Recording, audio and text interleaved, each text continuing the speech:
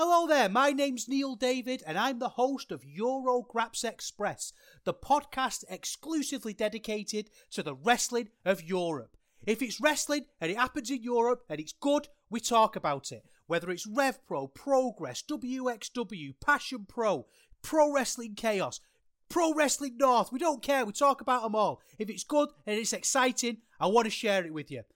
We're on the Voices of Wrestling Podcasting Network. Check us out on the feed. Check us out on Twitter at EuroGrapsEXP.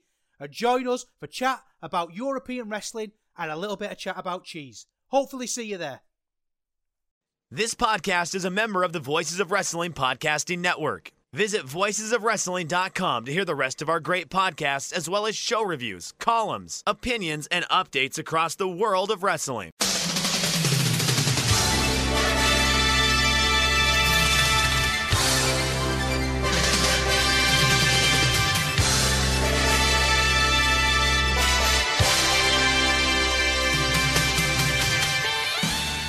Hello everybody, welcome to the Super J Cast.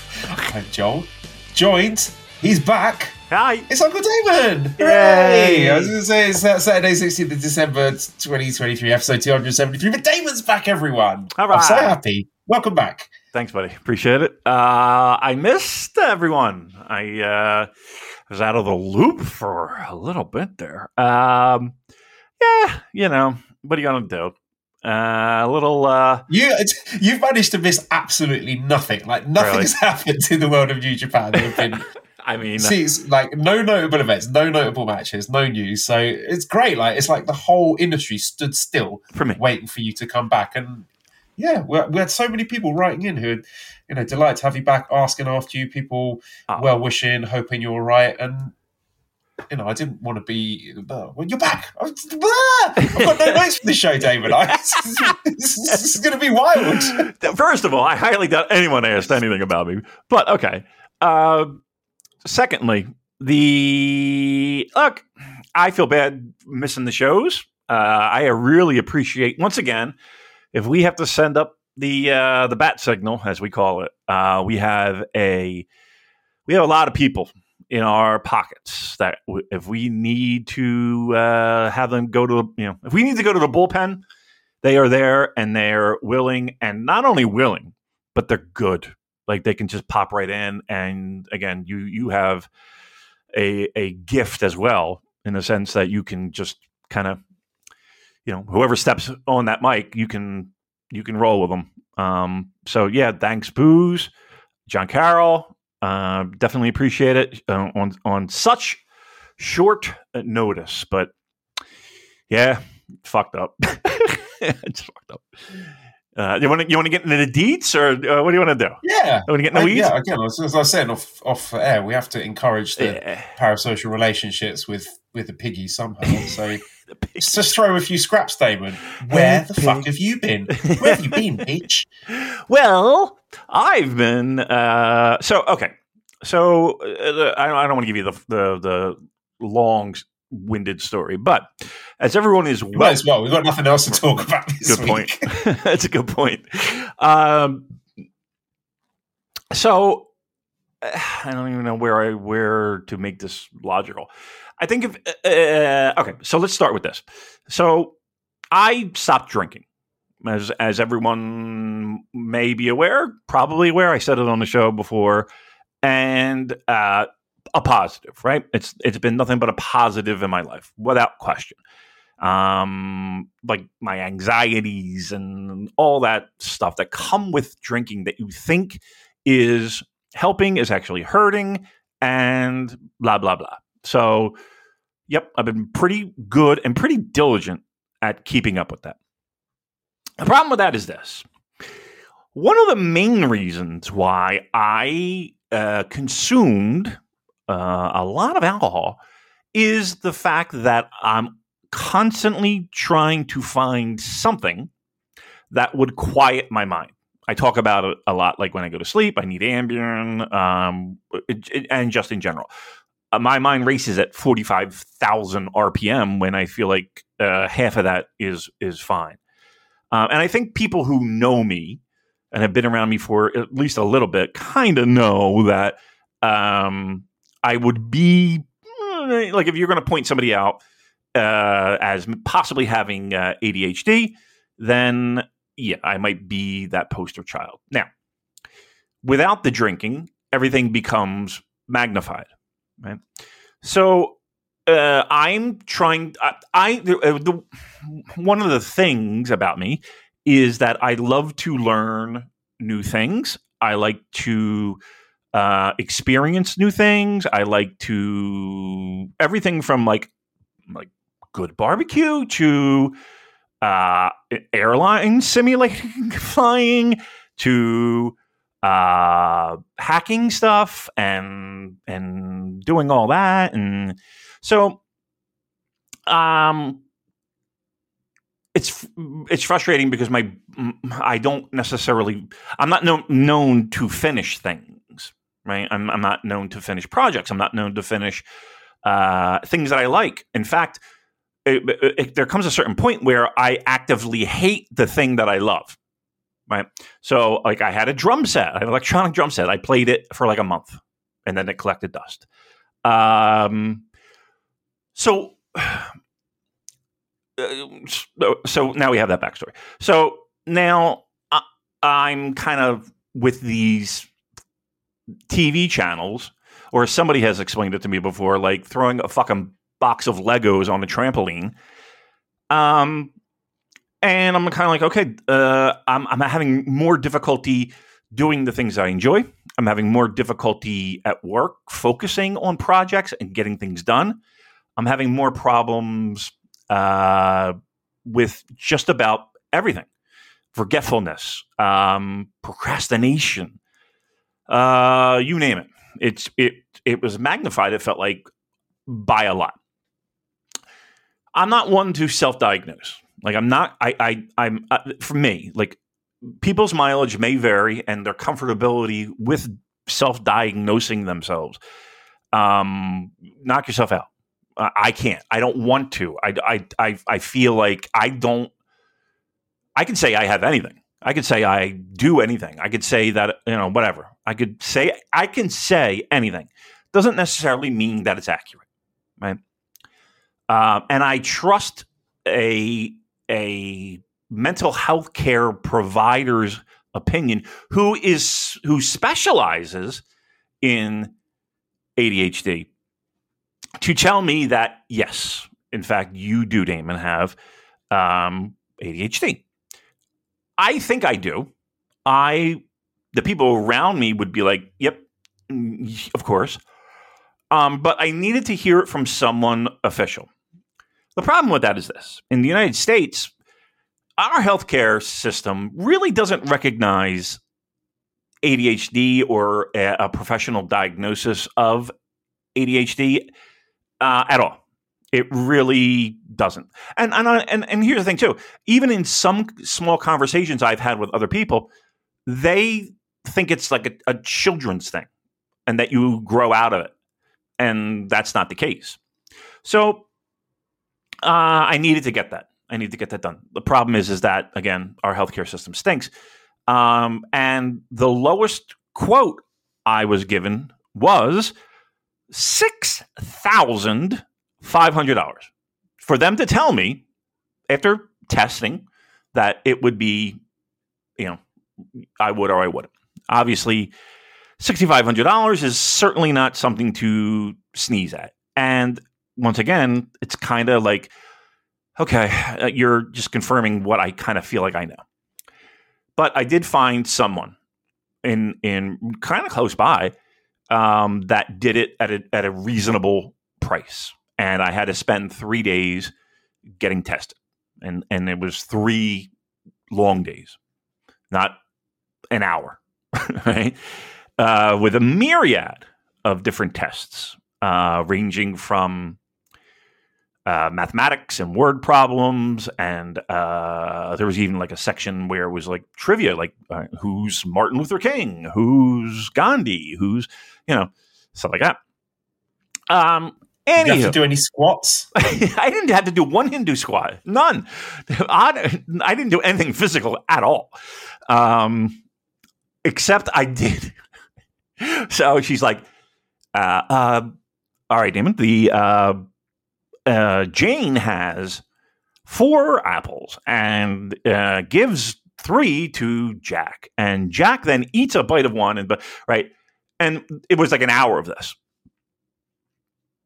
At one point, I was like, I'm going to tell you the truth. I don't give a fuck about Jane and her dumb apples. She can shove them up her ass. I swear to God. I was like, I'm really getting fucking sick of this because I was bombing. Like, dude, So there was one test that where was it was probably part of the test. Like, they were probably just going to keep doing it indefinitely until you say, right, that's enough. Come on. Right. No, that's exactly what it was. And like, there was like tests where it was like, okay, I had to, she would read off a set of numbers and then I had to rearrange those set of numbers sequentially. Right. So I had to, the highest digit down to the lowest, but I couldn't write anything down. It was just, repeat back and do it in my head. Dude, if she gave me more than 4 digits, I couldn't do it. Like I would just freeze. I'd actually feel myself like shut down. Like my brain just went, bzzz, you know what I mean? No wonder you have so much trouble with the G1 climax. Oh, yes. The blocks, the permutations. I did.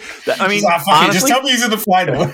Right. Hey, no, you're exactly right because it does frustrate the fuck out of me. Right. So all this frustration recently, all the testing that I had to do, all that, whatever, I'm absolutely exhausted, mentally just drained. And already my battery runs low just normally. Was it any worse than the Summer Struggle Tour of 2021? It was much worse. That was frustrating too. So yes, I get the results back, and yes, it is confirmed. I am a poster child. I asked, so on a scale of like 1 to 10, like if there is such a thing, like how confident is this diagnosis that you're giving me, and like how severe is it if there are levels of severity? She was like, I was like, scale 1 to 10. She was like 8.5. I was like, oh, okay, well, all right. And apparently I tested. So there's 3 types of ADHD. There's a hyperactive, and that's usually children, right? Like you can see it in the way that they behave in classrooms or out in a restaurant or what have you. And then there's the inattentive, which most adults who have it would fall into. And I literally thought, okay, if I'm going to get pigeonholed and labeled, there's where I'm going, right? That's the bucket I'm dropping into. Both. I tested high on both. I was like, wow. My fidgeting, the fact that I have, Joel, right now I have 3 Rubik's Cubes right in front of me, and one of them are in my hand, and I'm just turning it and turning it and turning it and turning it. I have these things. So I guess the main point is that while everyone might think I'm an asshole and think I'm a fucking idiot and think I'm a dope, and I don't reach my potential and all of that stuff, not to say that I have an excuse for it, but it is a little bit of a relief knowing that, okay, officially, these might be the reasons why these things have happened in my life and currently and in the past, and hopefully not in the future. Now, will I go on medication? Yes, I will.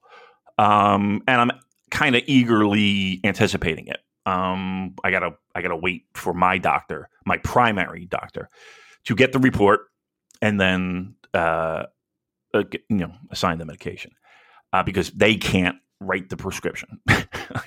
Again, USA. So that was it. So when there was one day where we had to do a show, and I was so exhausted and so just kind of nervous and. Because truth be told, Joel, I was hoping that that would be the diagnosis. Because if not, then what? You know what I mean? Like, okay, so I guess I am dumb. I guess I am a fucking idiot. You know, you know what I mean? I was hoping for that diagnosis. Imagine she'd be like, "Nah, you're just a fucking idiot, dude." That'd be great. That would be fucking lovely.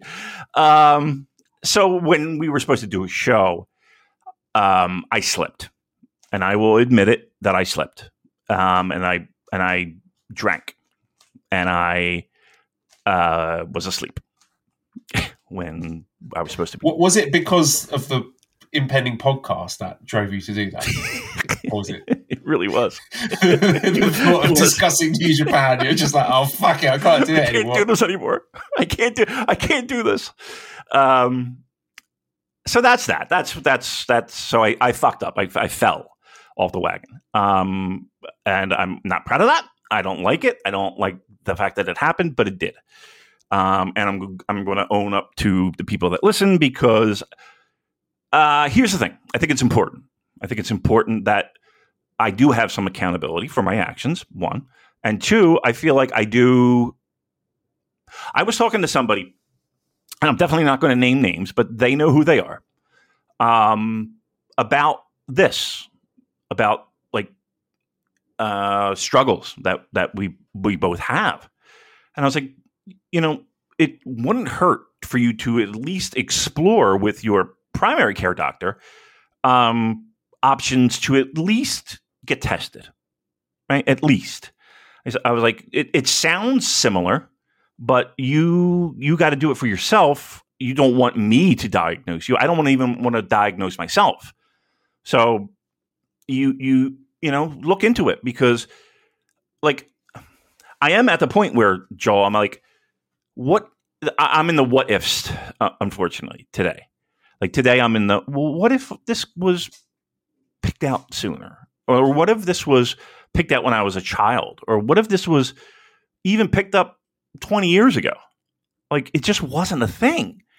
And just what I could have accomplished, or what I could have done that, the 20,000 things that I start and didn't finish.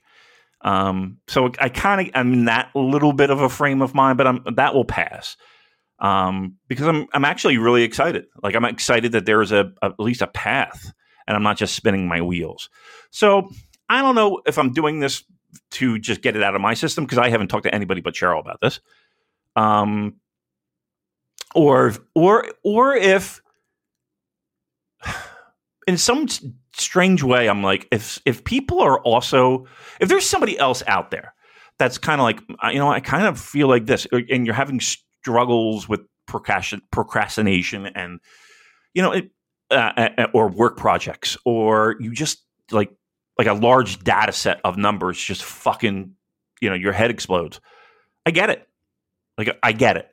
So I don't know. I just encourage people, if you feel strongly that, you might be a candidate, and there's a million online tests you can take, right? Again, that's not going to be the be all to end all, mind you. That's going to be a start, right? At least a little bit. Go get checked, because I feel like it's either so overdiagnosed or completely underdiagnosed. And there's a lot of me that feels like, yes, are there college kids abusing Adderall? Of course there are. Of course there are. But taking that even out of the equation, I really feel like there are so many people that might benefit just from getting tested. So that's my story. I'm sticking with it. And if you've been moved and you admire and respect, Damon pouring his heart out and sharing his struggles with you, redcircle.com /super _J -- yes. I'm going to pay for this test. Listen, it's not $6,500 fucking dollars, but it's, still a little significant. Let's put it that way. So yeah, redcircle.com. All right. So that's me. Let's catch up. This is like catching up with Depeche Mode. Catching up with Joel. Joel, how have you spent the last week or so? Because quite honestly, I feel like your story is more harrowing than mine, to be honest. We're not playing top trumps here. It's not I know, but still. Just, putting this into context for how lucky you people are to get a podcast this week. Right. So I probably haven't mentioned on the show. My mother-in-law, Mally's mother, has been battling with cancer for quite a while now. It's been, I think it was around 2016 it first popped up, and it's sort of been coming and going, but it's just progressively got worse over the last few years. And she's been basically immobile, bedridden for the last, I want to say, 2 years, which has been difficult for Mally, obviously. And moving over here, it was a very emotional goodbye for her because she didn't know, would she see her again? So I was expecting this to happen. I wasn't expecting it to happen so soon, but she got a call around last, maybe sort of Saturday, saying that the mum had taken a turn for the worse. She was in the ICU, and the doctors basically said they reckon she's got about 48 hours. So Mally was like, I've got to go back. So she booked flights, took Arthur with her, and they went back to Thailand last Monday. And funnily enough, great for her, since she's arrived, her mum seems to have got a bit better. She's responsive, she's opened her eyes, she's able to talk. Okay. And that's great, because in Thai culture, family is sacrosanct, it's so important. And Mally lost her father when she was 13. So her mother's basically single-handedly raised her and her 3 siblings, and they've just got a really close relationship. So, it would have been terrible for Mally to fly back and, get there too late to be able to see her mother. But, who knows, maybe her actually being there in person and, holding her hands might have had something to do with that. I don't know, but, if you believe that kind of stuff. So that's great for her. So they're still in Thailand at the moment. But caveat to that being, I had sent off the kids' UK passports to the Child Benefit Office in the UK because I want some of that monetary goodness. Every little helps. Yeah. So Arthur flew out there in his Thai passport, but he doesn't have his UK passport because the Child Benefit Office have that. So at the moment, he's got no way of actually returning to the country. Oh my God, no. So there's that. I don't know what to do about that. It should be all right, actually. I should be able to phone up the Child Benefit Office and be like, oi, give the passport, it's an emergency, and then DHL it out to Thailand. But basically for the last week, it's been me and Esther flying solo. It's been the first full week of school for my new job, new house, and I've also had the final summative assessment task for this course I've been doing, this NPQSL. It's a qualification for senior leadership in education. So all that stuff has just kind of sort of piled up in 1 week. And so it's just been, get up, take Esther to school, drop her off, do my day of teaching, pick her up, take her home, feed her, wash her, plan my lessons for the next day, do some work on my assignment, and then sort of collapse into troubled sleep at some point. Am I collapse? You mean jerk off for 10 minutes and then fall asleep? Yes. Okay. Just to put some clarity there. All right. Yeah. So, I don't know when her and Arthur will be home, and obviously I miss them a lot, but we're managing. It could be worse, but Daddy-daughter time. Daddy-daughter shows was a super-j-cast. Just give us both some money for our sob stories, because it's been a rough week. This assignment, it is due Monday afternoon. I spent a long time working on it today. When you spend ages writing something and then you read it back and you're like, this is absolute horseshit. This doesn't make any sense. This is crap. Every time I listen back to these shows. At least it's funny when we do it like that. That's a good point. Yeah, trust me. I know what you're saying, man. I know what you're saying. Oh, you've been through it this week, man. Fuck. I've been through worse. Okay, but I'm a little tired of you having to test that line. You know what I mean? I'm kind of over it, to be honest with you. I feel so bad for you, and of course, Molly and her family, and what a fucking dude! I hate getting old so much. I absolutely fucking hate it. It's the worst. It is the worst. It's fucked up my brain completely. I don't know if this is partly having kids that has done this, but I just often find myself sort of walking into a room and then I've no idea why I went in there or what I'm doing. When I was trying to take Esther to school the other day, I ended up having to go up and down the stairs about 4 times, failing to get the thing that I was originally supposed to get before it was time to leave. Yeah. I mean, you got a lot on your fucking mind. You're trying to juggle 19 balls at once. Yeah, I mean, look, I don't know. You're one of the strongest dudes I know, right? You've been through, like, again, if you ever write this fucking book, nobody's going to believe it. you know, for people who have listened to this show for a decent amount, first of all, you're a masochist. Second of all, thank you. Third of all, you know the story. It's like, I cannot believe the amount of fucking headache you have had in the past 5 years. It's unbelievable. It's unbelievable. But yet, again, joys as well. But man, whew. All right. Listen, I don't want to make you fucking sad. Fuck. Well, like I say again, I made it through summer struggle 2021. I'll get through this. Yeah. Well, at least we got the cheering crowds back, Damon. You know what? That is a good thing.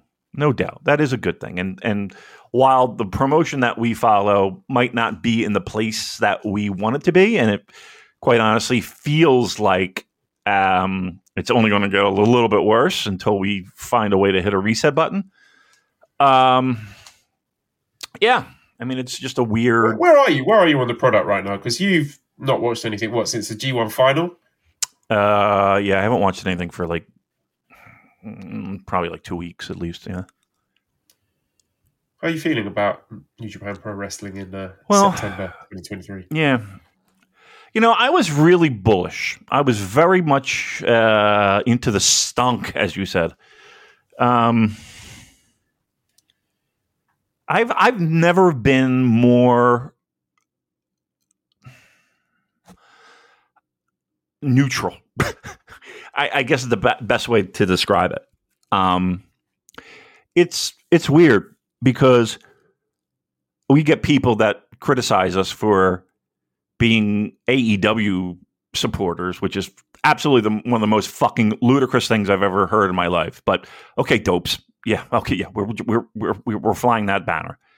And in the same breath, we have people on the other side saying, "Oh, you always shit on everything New Japan does, and you never give." And it's like, okay. I mean, obviously, we're doing something right because two places can't stand us, and it's always been that way. That's right. That's my motto in life. If you're making people angry, you're doing something right. Right, and understand that. And like, there are times where it is fucking dead. It is fucking deader than dead in the world of New Japan Pro Wrestling. So I'm going to kind of come up with wacky scenarios and what ifs and shit like that because I'm trying to have a motherfucking entertaining conversation that people might enjoy in their car and be like, oh, that probably won't happen, but what? Of course it's not going to happen, you fucks. Fucking idiots.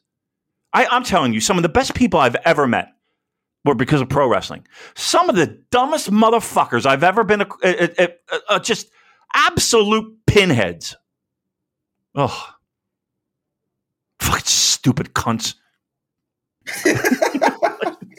I remember someone accusing me of using the podcast as my own personal vehicle to get the last word in on internet arguments.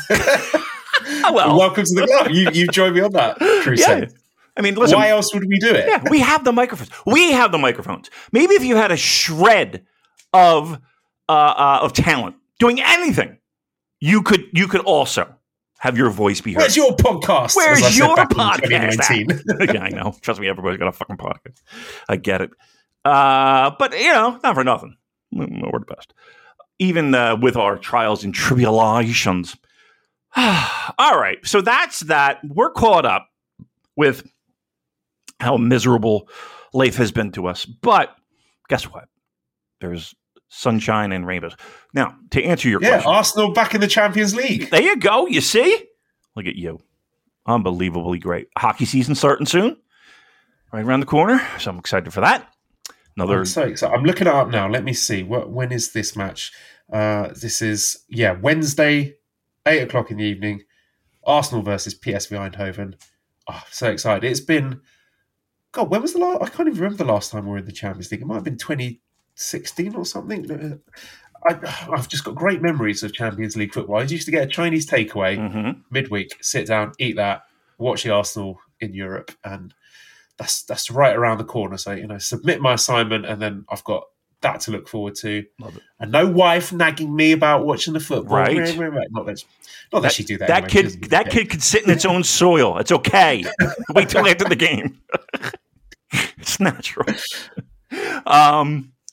Yeah, I don't think. I honestly, if anything, I think you are hyper dad. You know what I mean? Like, you make sure all the fucking I's are dotted and T's are crossed. I ain't worried about that. Kid's gonna be fine. The great thing is, right? My new school, Esther's loving the new school, and it's tiny. It's a really small school. Okay. So she gets to see me all throughout the day. She keeps walking into my classroom in the middle of the day, just like sitting down with my students being, "Hello, Daddy. What you doing, Daddy?" Aww. And then they'll be like, her teacher like running after her, "Esther, come back." Oh, she doesn't get it. She thinks, well, that's great. Yeah. I love it. I encourage it. I have to sort of pretend to be like, "Oh, Esther, that's shocked. Go back to your class," but secretly I'm like, "Yeah, keep doing it. I like it." Yeah, I bet. It's awesome. That's a good feeling. That is a really good feeling. All right, so let me ask you this. You asked me. I said I'm kind of neutral. I feel a little blasé. I feel a little impending doom around the corner.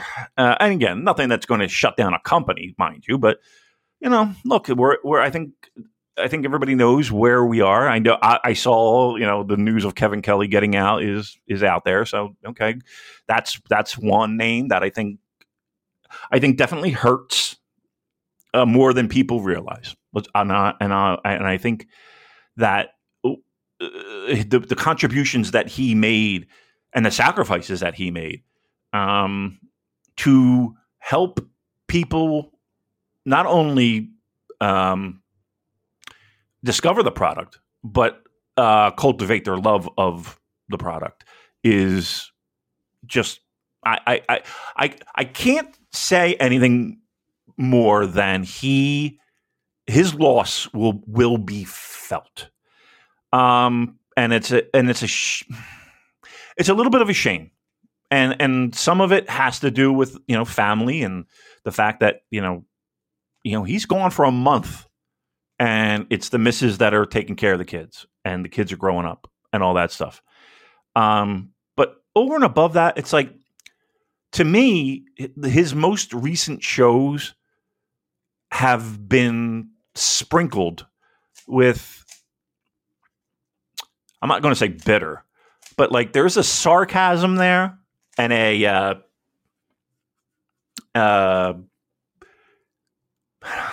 bitterness is not the word, but kind of like dissatisfaction. Yeah.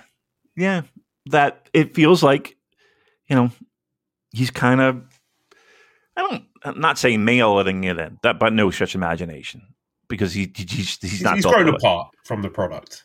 Yeah. I mean, and he has to, right? Because he's got other responsibilities that are right around the corner. Did I see something with him and Ian? Yeah, Booze and I were sort of hinting at that without wanting to address it directly, but yeah, there were some quite inflammatory and daft things said on the Voices Wrestling Discord. Wow. See, here's a problem, and again, I understand it's a public Discord.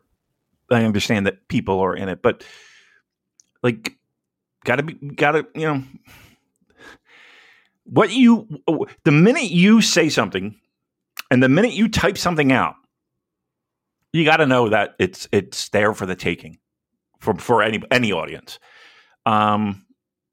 And that, it's, I don't know. I thought that was a weird thing to have happen. And to me, and correct me if I'm wrong. Listen, we can talk about it now. I don't give a shit. To me, it felt like Ian felt blindsided. Yeah. I think that was the source of the grievance. Right. I mean, I don't know the particulars, but he did air it out. That's for sure. Oh, Voices of Wrestling, you've done it again. Craich and Lanza just rocking the boat. rocking the boat. Well, that might have been indirectly my fault. But, wait. luckily, no, we're involved in this. No, no one noticed that now because the whole thing just went up in flames, and then everyone was talking about them two, right. Not talking about where that information may have come. Look, I said before, people tell us and tell me stuff for a reason. Right. If it's explicitly stuff they don't want to get out there, they will say, please tell don't. me this in confidence. Please don't tell anyone else. Correct. Otherwise, I realise that we are a tool, dare I say, a valuable tool in the community for people to get information out there. Right. Sometimes people like to have their narrative out there first. No doubt. Absolutely. And that is why we try to at least confirm certain things with, like, I feel like we have a hierarchy of trust. You know what I mean? And there are certain people that are at the top of the mountain. You know who you are.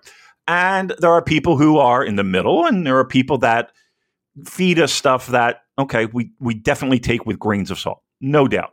But, like, not to say that we're the greatest of people to be able to weed through all of that, but yeah, people, it's pro wrestling. At the end of the day, this is still pro wrestling. And pro wrestling means I have to book my own gigs, and I have to set my own dates, and I have to set my own prices.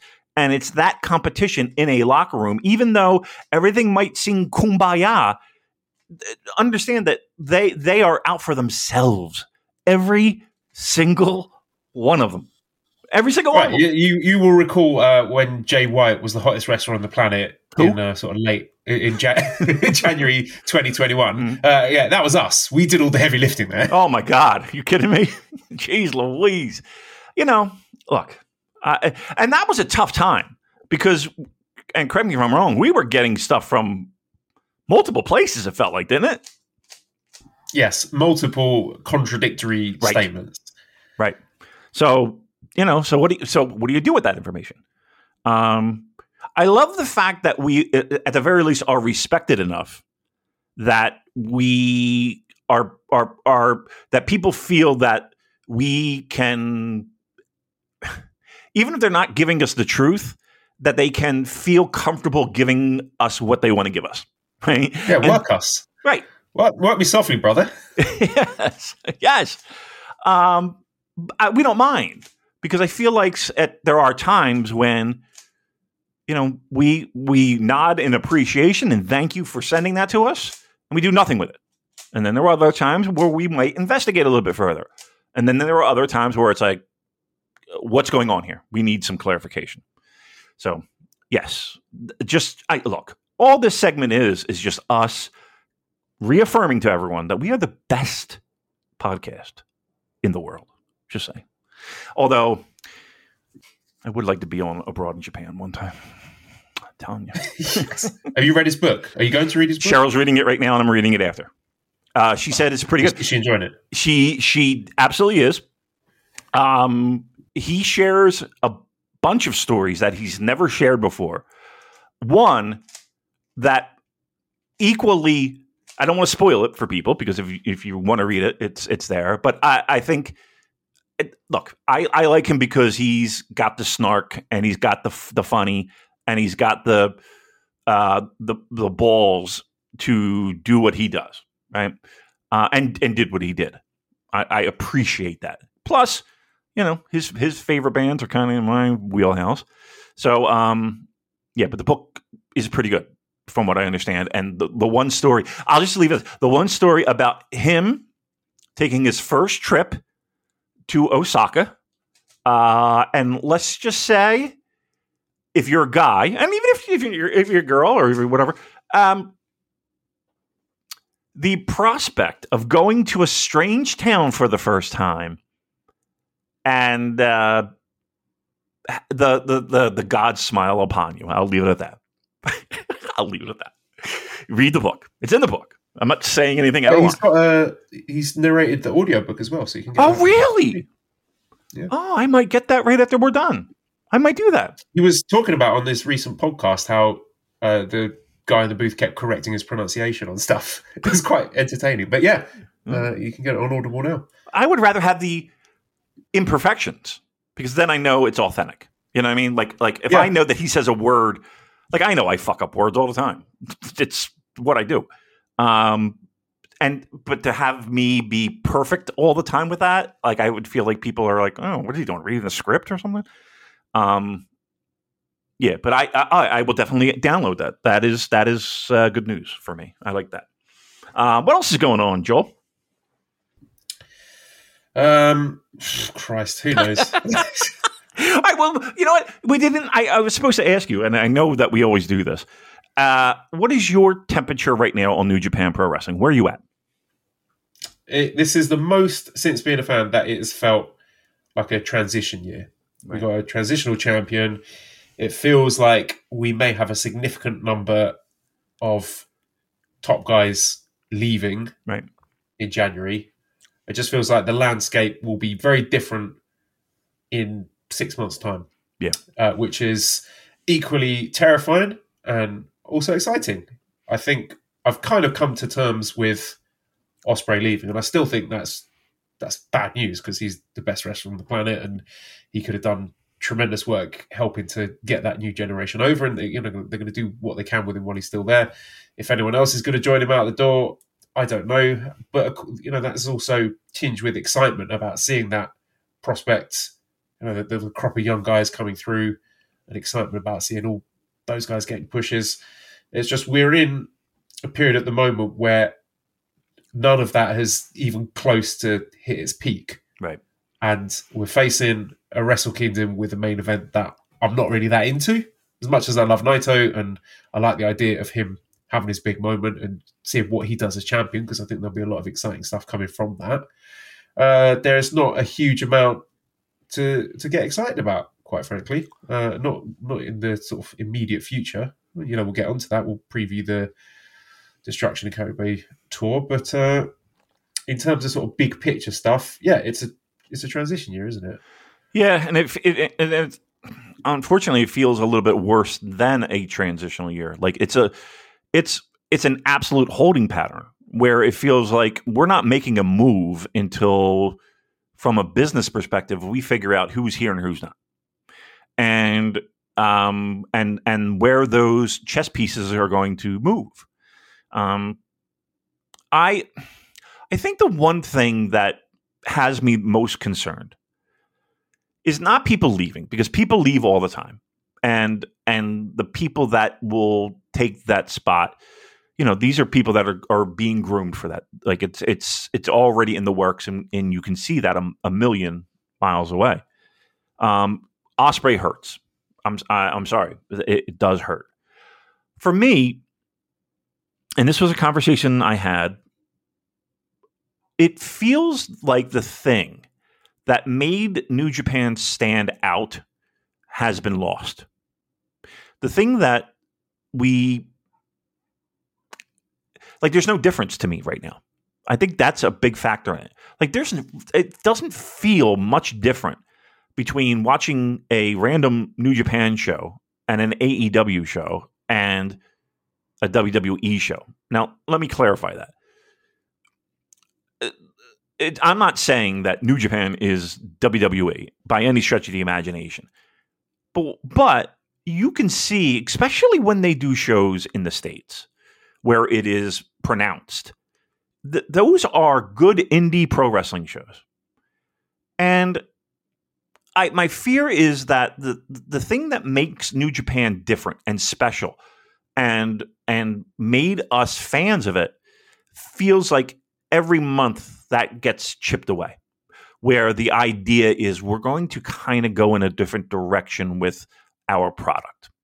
And I think that is a grave mistake in the sense of you need to separate yourselves from the pack. You need to be a choice. You need to be a difference. And when you start emulating ideas and booking and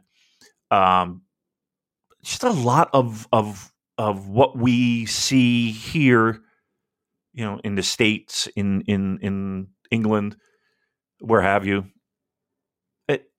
it's not what we wanted, and that's the reason why a lot of people turned to New Japan because it was different.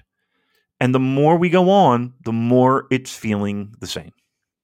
Could you give some specific examples of what you're talking about there? Well, like match structure itself, right? Like the idea of we're going to do moves for move's sake. We're going to have titles for title's sake. Nothing feels important. And the stuff that does feel important is absolutely less than that feeling that you had before. The idea that the heavyweight championship is the prize, and that is the be all to end all. Like, I don't feel that at all. I feel like at any given moment, any one of those titles could be the most important thing. I think we've lost some of that sporting element, and we've gotten more into goofiness. Not goofiness, just westernization of the pro wrestling that we're seeing. Like, again, we were in a golden era, and I've said it a million times, and to expect that level is preposterous. It's just, you can't sustain that. That being said, I look at shows, and and again, the closest equivalent I can give you is AEW. And once again, I'm not saying that. Let's put it this way: New Japan Pro Wrestling today is closer to AEW than it is what New Japan Pro Wrestling was 5 years ago. Right? Would you agree with that or not? Can you say that one more time, please? Certainly can. Kind of process what you just said. No problem. I understand your ADHD is kicking in. New Japan Pro Wrestling right now is more similar to AEW than it is to its own product 5 years ago. I don't know if I can agree with that, because AEW is such a hodgepodge of different things. I think some elements of AEW, yes. I think it's miles away from the sort of wacky brochacho stuff that's happening in their world title scene with MJF and Adam Cole. But, I mean, just to take your point and expound on it, I think the proximity, New Japan's proximity to AEW is affecting my enjoyment. Because everything, it's the discourse, like everything that happens in New Japan seems to be compared to what's going on in AEW, favourably or unfavourably. Mm-hmm. And also, for a New Japan guy to get picked up by an American company, they would have to reach the absolute apex of New Japan. Whether that's, Shinsuke Nakamura, AJ Styles, whatever. But now, we don't even get that far. And, we're getting guys like, just case in point, Aussie Open, right, starting to get hot in New Japan, just at the beginning of their journeys, and they're gone. And, I'm not going to relitigate that. We know why they've gone. We're not blaming them for that. We're not saying they shouldn't have gone. It's hard to get excited and invested in particularly the Western talent when there's just every chance that, and go at the drop of a hat. And, especially when they are allowed to work these big AEW shows, they're allowing Tony Khan to, test the water, put them out there, see who gets over. We saw Ospreay at Wembley, so like I said, I think he's as good as gone. And we're seeing Zack Sabre Jr. wrestle Bryan Danielson in a huge spot in their Wrestle Dream show. Maybe that's another audition. Tony's probably watching that thinking, okay, what's the reception like to Zack Sabre Jr.? If the crowds seem to accept him as a top guy, okay, yeah, we'll take him as well. Right. You see what I mean? It feels like we're not getting these guys do everything that they can in New Japan as we may have done in the past with even in more recent history. Like Kenny Omega, I think he did pretty much everything there was to do in New Japan. Jay White didn't quite get there. We got all his stuff as a heel. We never got the babyface run. And, part of that's on New Japan for not pulling the trigger, for not making it happen soon and not striking while the iron's hot. And, of course, the pandemic played a lot into that. But I just feel that AEW is like this ghost at the feast, where anytime I start to get excited about a guy, there's always that possibility. So I'm finding myself trying to invest emotionally more in the Japanese talent because I think there's less chance of them leaving. Right. And I think that is a sound strategy. I do too. But I will say this. I will just put a little asterisk there. It's always been that way. It's always been that way. Yes, but pre-AEW, you would be able to enjoy the runs of the foreign talent in a more long-term way. Yeah. While that second option is wonderful for pro wrestling fans, if that's your thing, to have that second option, but it doesn't feel like it's a second option. And you're right. If that option is just writing checks, look, I once again, we can't fault people for cashing in and seeing that as an opportunity to do well for themselves and their family. No one's saying that. I guess what we're saying is that it's us every time. You know what I mean? It's us. Look, we like to watch time. good wrestlers. We like to watch good wrestlers having good wrestling matches. I don't give a fuck how much money someone's making or how happy they might be. I don't care. I'm a consumer of the product. I want to see the best wrestlers in the best wrestling matches. And I'm sorry, but the AEW iteration of Aussie Open have not had anywhere close to the quality of matches that they had in their very, very brief run in New Japan. Maybe they'll get there one day. I don't care, frankly. But it's hard to get too excited and too thrilled by the foreign talent as you could back in the day. I mean, you get a good few years out in the past, but now not so much. Well, we were the only option in town. Like, if you didn't go to WWE, where were you going? Right? Like, to make decent money. TNA? No. I mean, even though at one point they were writing ridiculous checks. I remember I was talking with Moose one time, and he gave me a number of what he was making. He's like, and I don't have to do shit. Okay, that makes sense, I guess. We missed you. Have fun in your Ferrari. I don't know if he has a Ferrari or not. But yeah, like we're a really good feeding ground when it comes to that. And there's like, you're not going to get the analogy, but I'm going to throw it out there anyway. We're the Montreal Expos. We have a lot of talent. We have our farm system is great, but when it comes time and these people produce and they're on top of their game, guess what? Gone to somebody writing a check. And that's how we feel.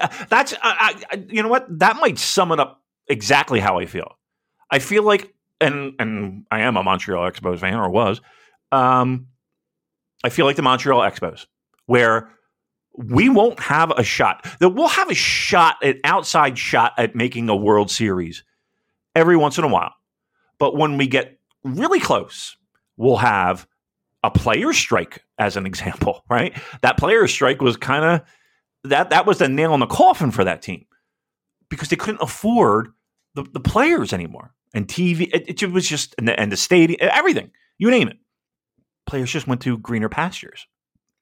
And then the team moves to Washington, and that's that. And I'm not saying New Japan is in any situation where, they're ready to board up the windows. But if you're a fan of this product and you connect with certain wrestlers, there's only so many times you can go to the well and say, okay, I guess I'll follow this guy. Or I guess I'll, and I guess that's one of the reasons why people don't necessarily follow the promotions. They follow the wrestler. Right? They just follow wherever my favorite wrestler goes. That's what I'm going to support. And we've seen a lot of that, in recent years with people who have left New Japan. It's frustrating. And I get that, Joel. I'm 1,000% with you. It feels is it worth it to get behind it, to get emotionally invested like we want to? And again, I'm sorry, the product is just not, it feels, and I know I gave shitty examples. I get that. I'm on the spot. I have I have a fucking disability, Joel, okay? Please. Yeah, no one's allowed to critique anything Damon says anymore, because that would be... I have a disability. You'll be, You'll be cancelled. Thank you. Finally, we have some fucking thing. I can use this to protect us.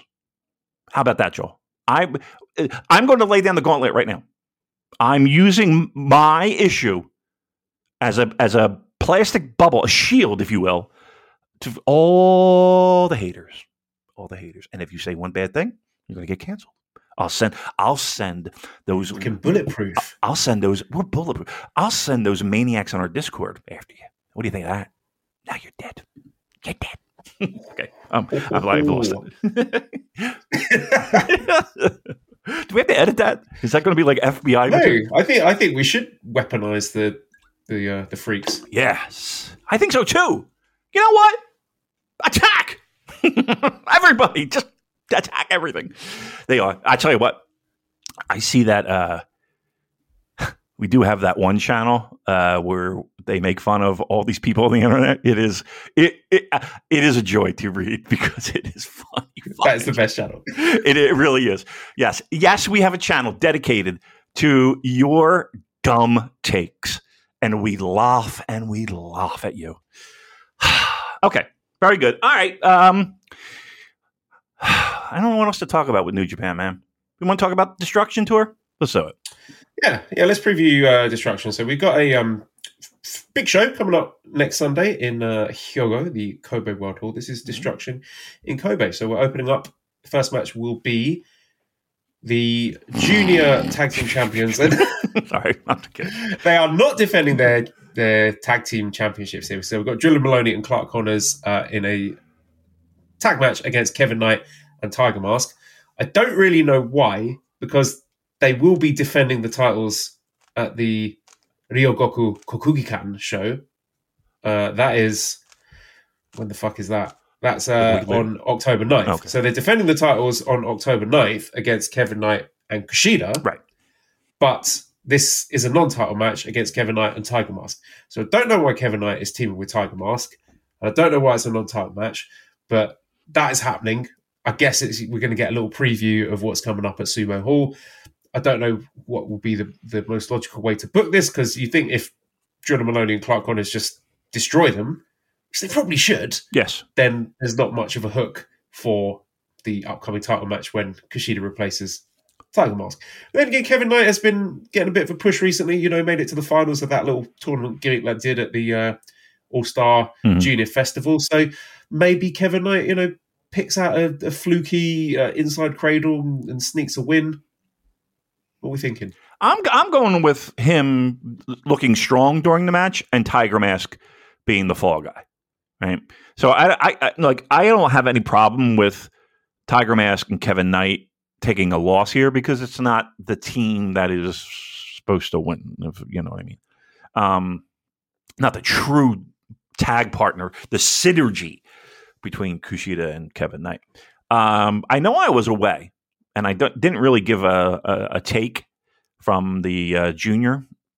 Did I? I'm not sure. If I didn't, let me just be very clear. Kevin Knight is fucking awesome. Unbelievably awesome. He put on... Don't say that, because he'll be on Dynamite next week. Right. This is what I'm talking about, David. Right. He's not really that good, Tony. You know what?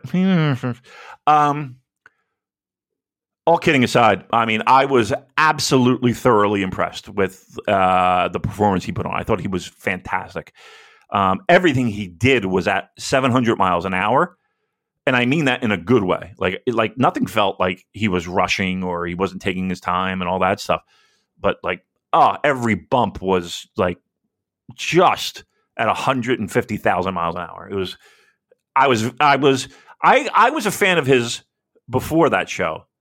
After that show, and to me, and again, Mike Bailey deserves all the credit in the world too, because I thought he performed very well. Although, fucking the bottom of his feet are so fucking gross, dude. I cannot like barefoot. Joel, these things were pitch fucking black. Like it was so gross. I couldn't. I'm not the biggest fan of feet anyway. So you wrestling with your feet and your toes and all that shit, gross. Then add to that, it was so disgusting, dude.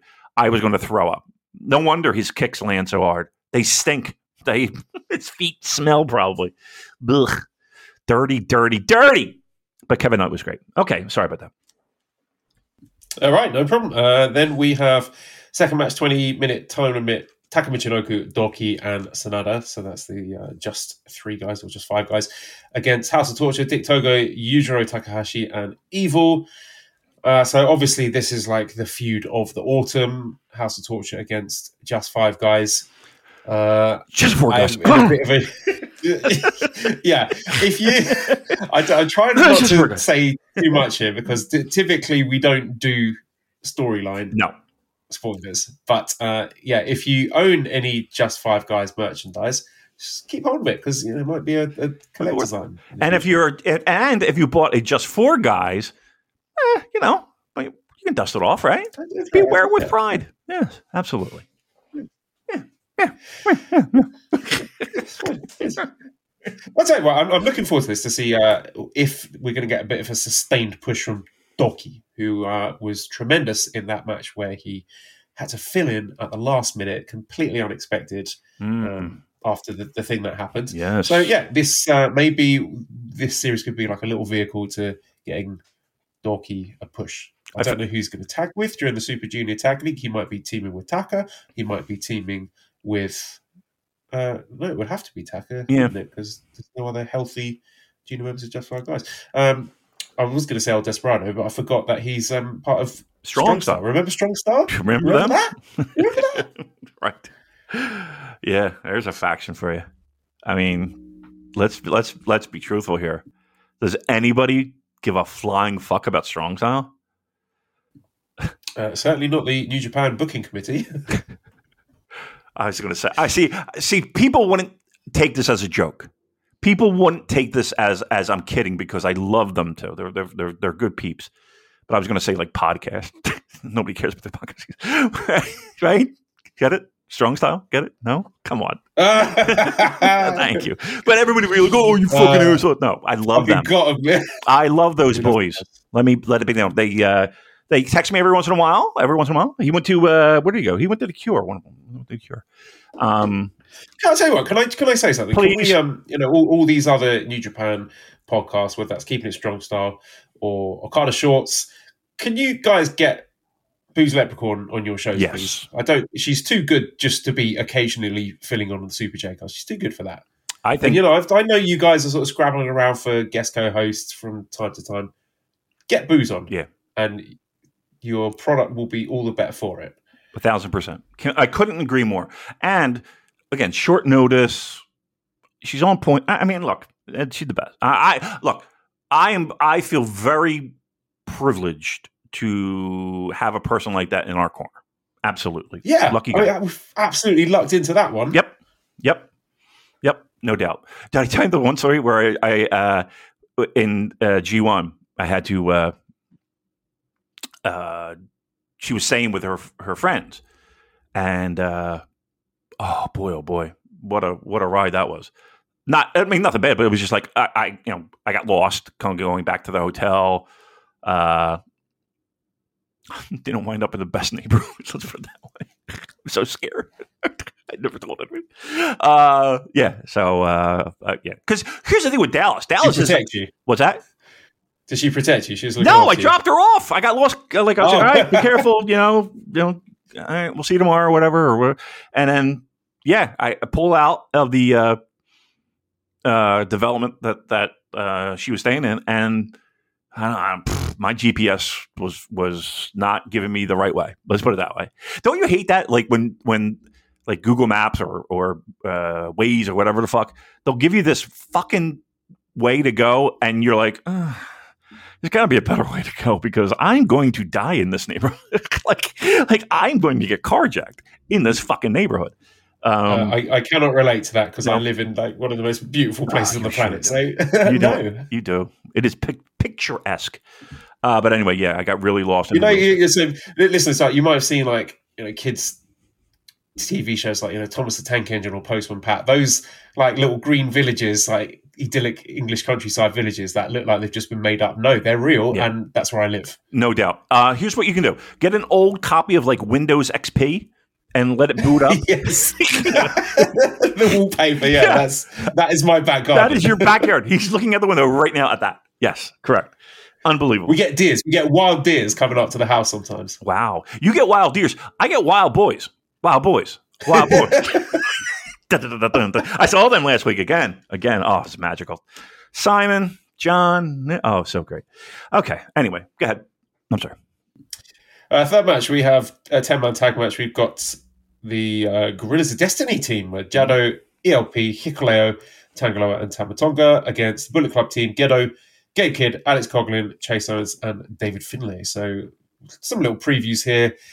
You may know that we have ELP and Hikuleo against the War Dogs coming up for the Strong Tag titles at some point. I can't remember when. Let's look it up. I think it might be the Vegas show. Let's find out. When is that? I'm scrolling. Oh, that's like the day after Halloween or day before Halloween or some shit like that? Yeah. Yeah, Fighting Spirit Unleashed. Yeah. Let me have a look and see. I can't find it. It's not listed for that, but I'm pretty sure they are scheduled for a match at some point. So they will be facing off. And also there's Tamatonga against David Finlay coming up at the Sumo Hall show for the Never title. Do you think it's and also the singles match that nobody asked for, Tangaloa against Chase Owens. What the fuck were they thinking?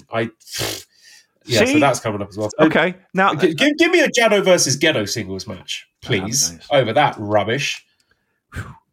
Well, I don't understand. I don't know, man. I don't get that.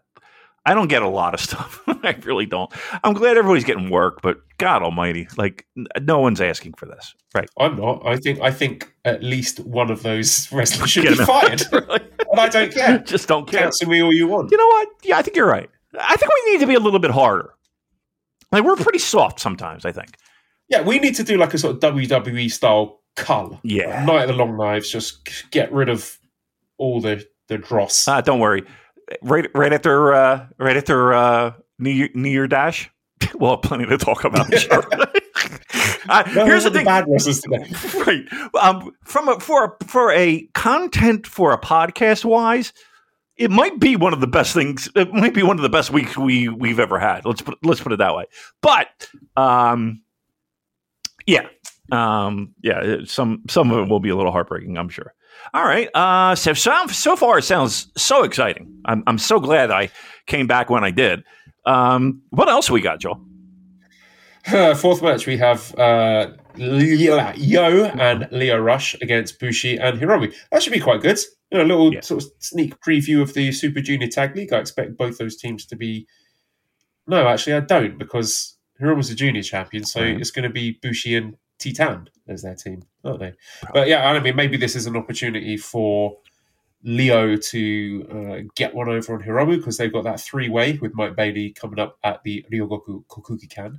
I just like to say that and see if I can say it properly.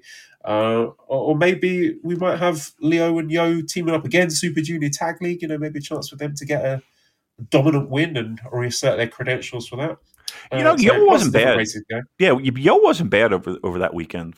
He's good. He's got a lot better, Yo. I think he's having a good year. Yeah, I agree. I agree. A little under the radar, but yeah, I agree. I agree with that. Lio Rush, great. And the more I see of him, the more I feel that the three-way is going to be nutty, right? That's going to be a fucking... That's going to be a burner. I'm digging that one. I think the junior scene is really something we can get behind, right? I think the junior scene we can. I'm happy with that. Yes. Yeah. I think New Japan should just be all juniors. Yeah, just be all juniors. Just be a junior. Be like Michinoku Pro. Be great. All right. What else we got? We have fifth match, tag match with Tomohiro Ishii and Kazuchika Okada against Bad Dude Tito and Zack Sabre Jr. I like that. That's a cool match. I'm looking forward to seeing Ishii and Tito. Bad Dude together. Yeah. It's weird how they just bring people in and bring people out. There's no consistency. There's no, they'll bring in one guy and the other guy. And it's just that's a problem, I think, still too. But this match should be good. Should be very good, actually. Ishii and Okada. I like that. Zach, I like that. Yeah, Tito. Yeah, it should be fun. That should be something we should circle. That'll be good. Yeah. Zach's last matches in New Japan. That'll be good. Yes.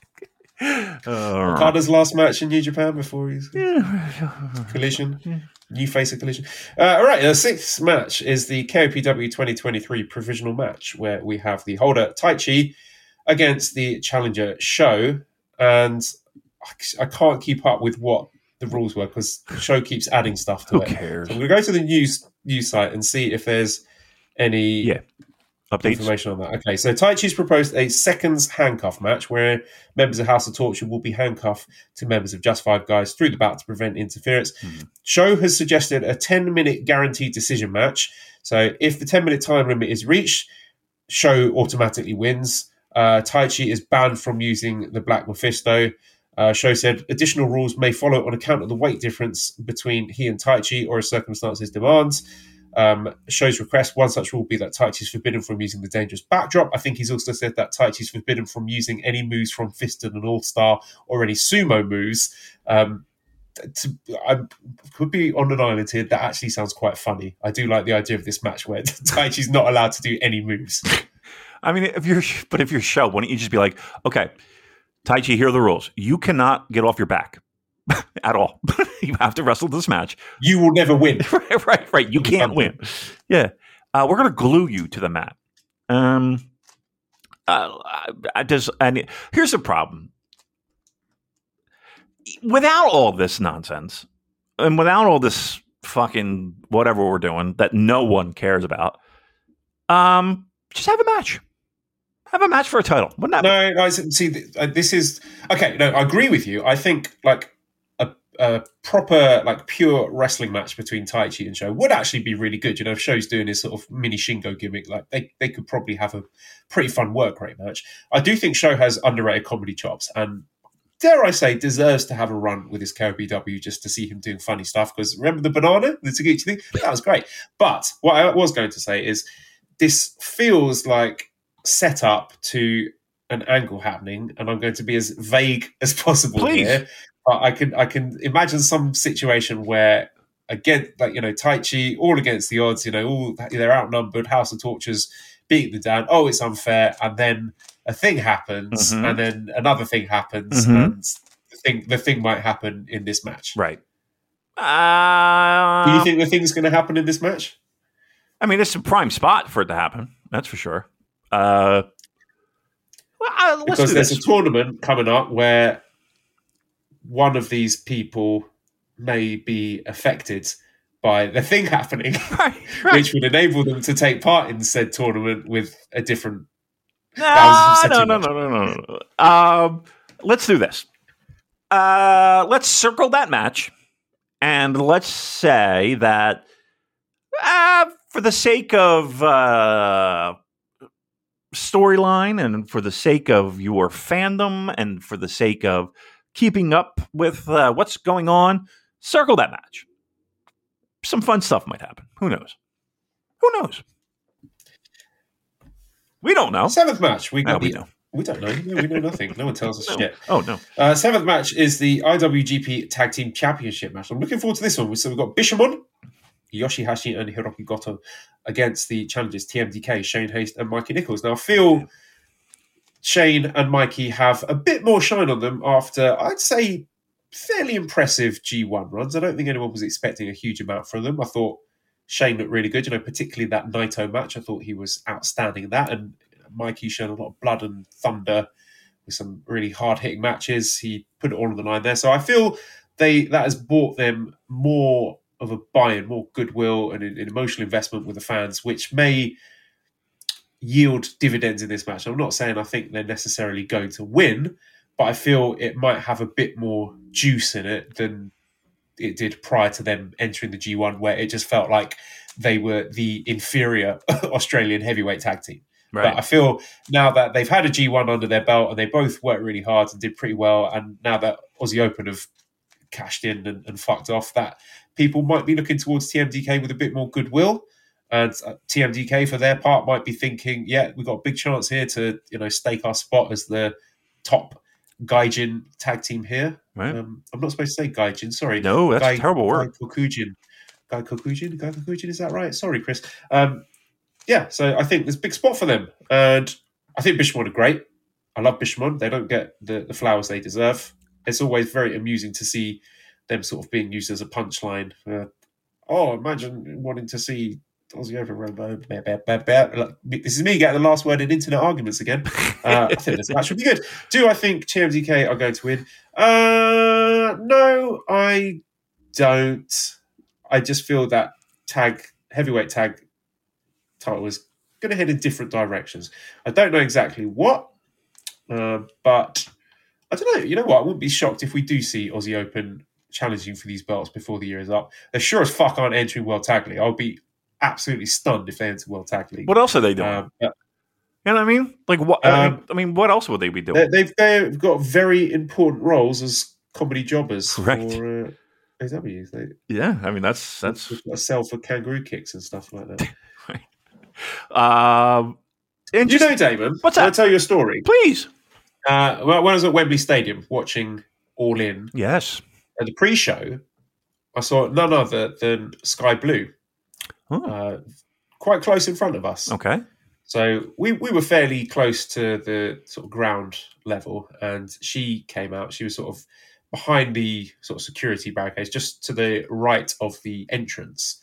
So she'd obviously come out to see her, I think it's her boyfriend, Kyle Fletcher, see how he got on. Sure. So she got a phone out and she was recording it. Obviously a really proud moment for her. Does she not know that you can't record? That's. I wish she got her phone taken away from after that. Yeah, I reported her immediately, good. So she's good been for fired. You. Good. So I was watching her watching Aussie Open, and then as Kyle Fletcher took that ridiculous bump for the kangaroo kick, I saw a solitary tear roll down her cheek, and I could tell that nothing was ever going to be the same after that moment. Well, look, they have. I'm sure it was a long talk over some Nando's that night. I never did ask. How did you enjoy the show? Was that first? Let me ask. I thought you were going to ask me how I enjoyed my I went to Nando's today, actually. Oh, did you? Speaking of Nando's, I would love to. I actually had Korean barbecue and hot pot today. Oh yes, it was. Why did we not open the show with this? I don't know, but it was good. It was really good. But yeah, that was delicious. But how was the show? How was first of all, how many beers were purchased for you, and do you feel like it was enough? I think so. For the RevPro show, I think I got 4 pints purchased for me, which was great. Yeah, I'll take that. Happy with that. All in nothing. Not much of a fan meetup materialised because people were just sort of spread out too far. So I was not able to actually sort anything out for that. So did not get anything bought for me. So I was stone cold sober. Because it'd be fucked if I'm paying for my own drinks in London, of all places. Right. I go fucking bankrupt doing that. I went into the show very much sober and therefore perhaps critiquing the show a bit more negatively than I might have otherwise done had I been inebriated. Right, a little happier. Yeah, okay, all right. Was it impressive? It was the spectacle was great. I don't regret going. It was good to be a part of that and enjoy all the production, and the crowd were really into it. Like 80,000 fucking morons just loving their sing-alongs and chanting and t-shirts and saying and woo, and oh god, they're just there to chant and sing along. They might as well go to a fucking seaside pantomime in Blackpool for the enjoyment they're getting out of it. But I digress. That was a fun show. I think the thing about AEW is such a mixed bag, right? There's always going to be something for you to enjoy. Whilst it might not all necessarily be my cup of tea, there was enough for me to enjoy. And just the main event was just so fucking ludicrous, wasn't it? That I derived some sort of like perverse enjoyment, just sort of looking around me incredulously, like, what am I doing? Tim from The Office, like, what is going on? This is actually happening. Yeah, it is one of the most preposterous. Like, I mean, we obviously everyone knows where this is going, but the fact that like we're in front of 80,000 people fighting for your company's biggest title, and I can't put you away because you're my friend. Ugh.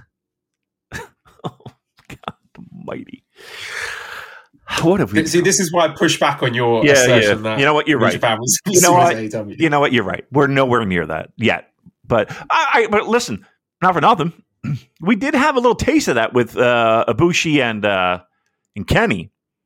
We did have that constant want of those two to apparently have fucking anal sex in the ring. Right? That's the end result people wanted, right? No?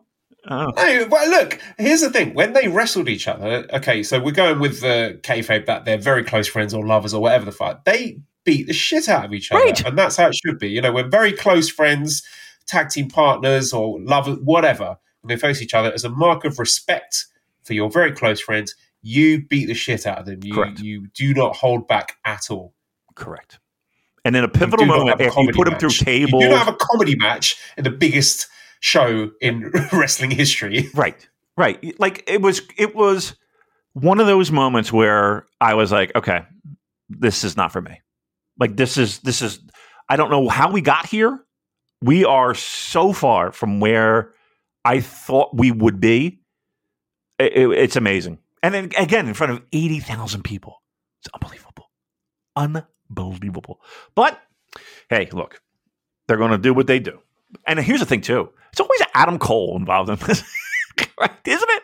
Like, why is it always me? Why do I always end up getting stuck watching ridiculous Adam Cole main events? You really do.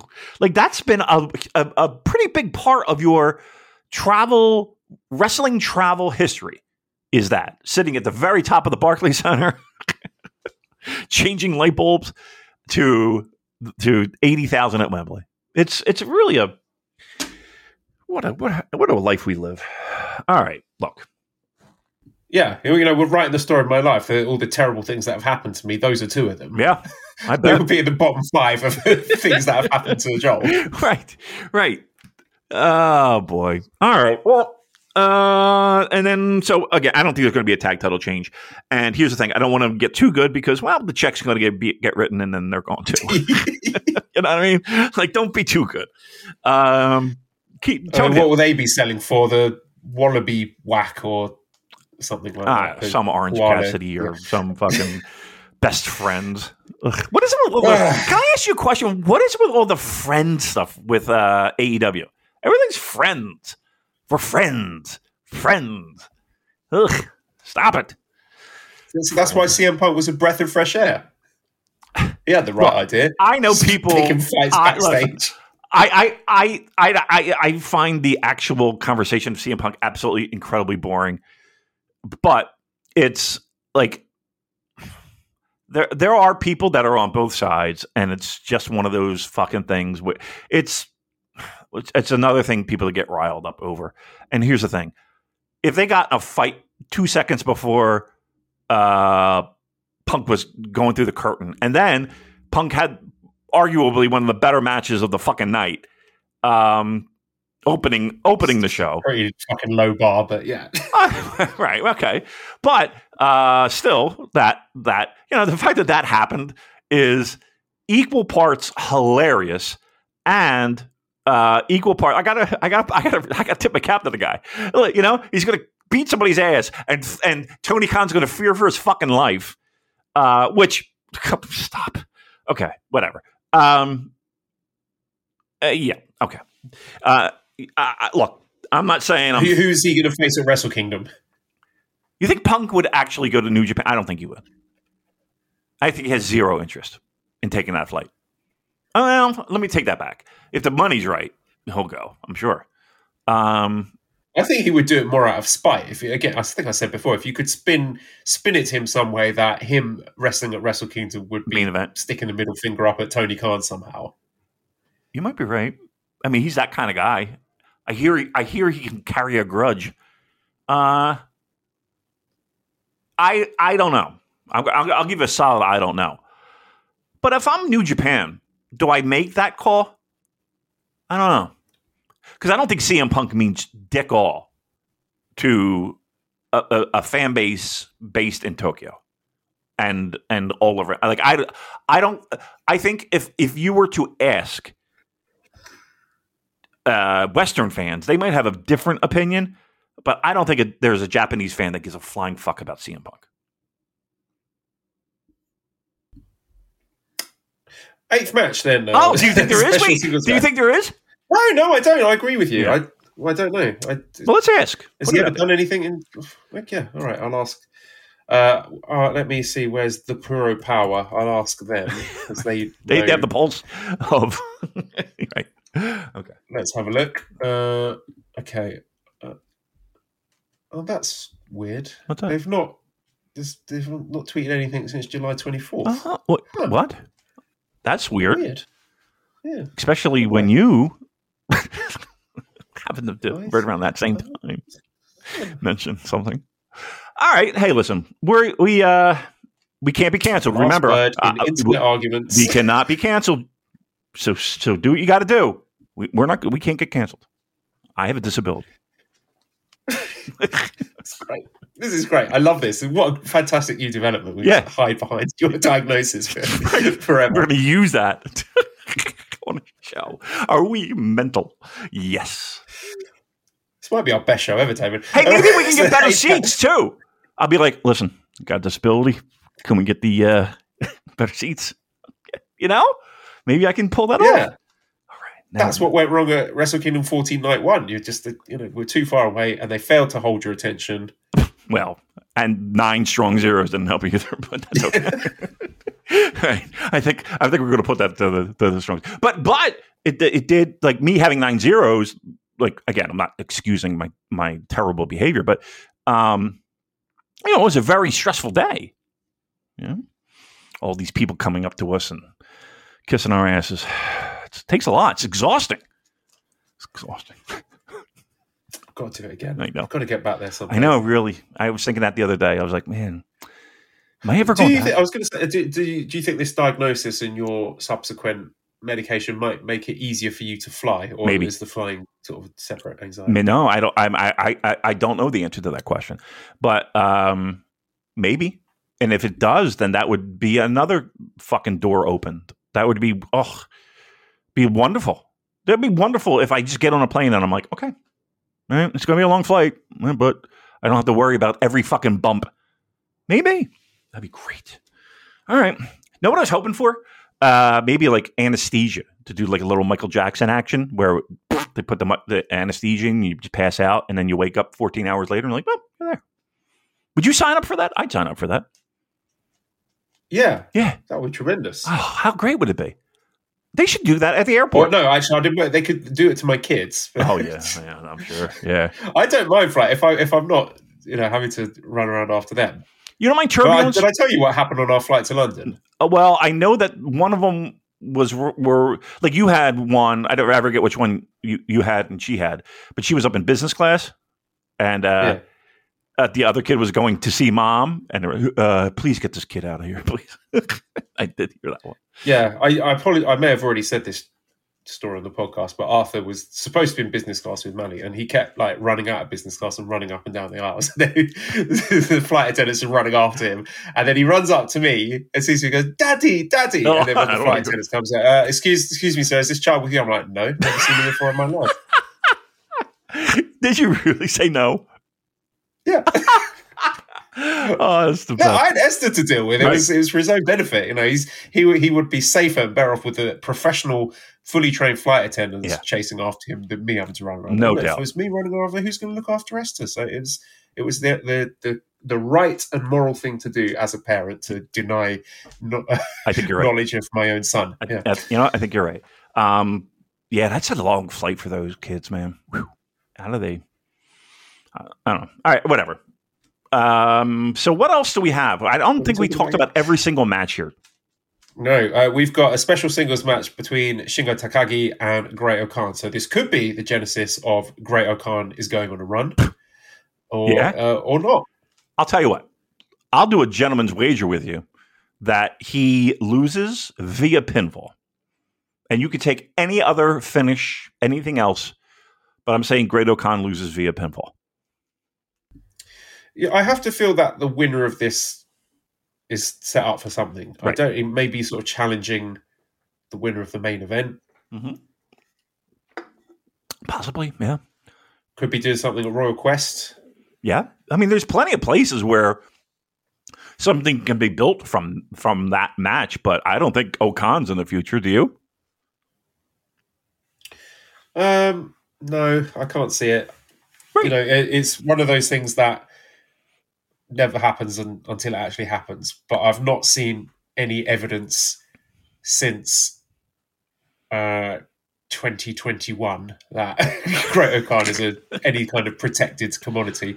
Thinking about when was it that he beat Naito in the New Japan Cup? My God! Then that was it. Yeah, it's just downhill from there. You know, when it's been downhill when he got extra pub from his good doings with that little girl, with the child, right? Do you think there's a correlation between that? I mean, look, I'm just saying the timelines match up. You know, probably made some people jealous getting all that pub. Fuck him, right? Because that's when it started. I don't know if that's the truth or not, but pro wrestling is drunken cavorting with strippers and porn stars. Yeah, that might have something to do. Yeah. Although that made him great. I forget what I was going to say. I'm sorry. So ninth match is a special singles match, Tetsuya Naito against Jeff Cobb. So they've done away with the charade of briefcase defenses, which, to be honest, was killed stone dead after the Ibushi, Jay White, Naito horseshit that led to, was it Wrestle Kingdom 15, where Ibushi lost his briefcase shot and then Naito said, "Oh, you can be in the match anyway." Right.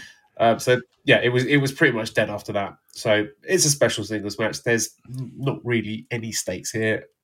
I don't think Jeff Cobb can or will win this match, but I was going to say, don't you hate this though? It would be good, but I hate. I mean, you see this a lot in pro wrestling, but it's like, right? Like it means nothing. Like, what am I supposed to get excited over here? Yeah. Do you think this? Would you prefer this with the briefcase stipulation? Well, yeah, I mean, at least there would be some stakes. I mean, look, I don't think anybody here expects Jeff Cobb to get a win. Like, I just, unless they have some wacky spaghetti theory fucking way to get there. And nobody expects Jeff Cobb to win, but we do this every fucking year.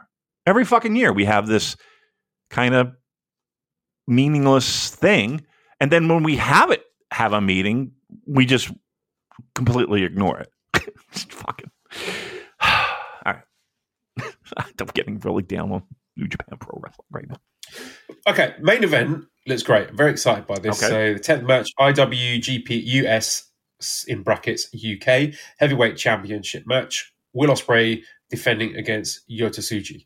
So this is exactly what, if Ospreay is leaving in January, this is what he needs to be doing. He needs to be, I was going to say putting over, at the very least working with guys like Yota Tsuji. So if you were to tell me, okay, Ospreay's got a few months left, who do you want him to work with? I would be saying Tsuji, and I would be saying Shota Umino. Again, I know we already worked with him at the back end of last year, but I would be saying for his swan song, maybe he should be staring at the lights for Mr. Umino, or maybe even staring at the lights here. I don't know. Probably a bit soon for Tsuji, but just based on their interactions in the preview tag matches that have been happening on the Road to Destruction tour, I think this is going to be a very exciting match. Tsuji has a very dynamic and fun to watch style, and I think that's going to mesh really well with Ospreay, who is the best wrestler in the world. Sorry if you don't like that, but he is, and he is also the best in the world at making his opponents look good. Yep. If anyone's going to make Tsuji look even better than he already is, which is pretty fucking good already, that's a high bar to clear.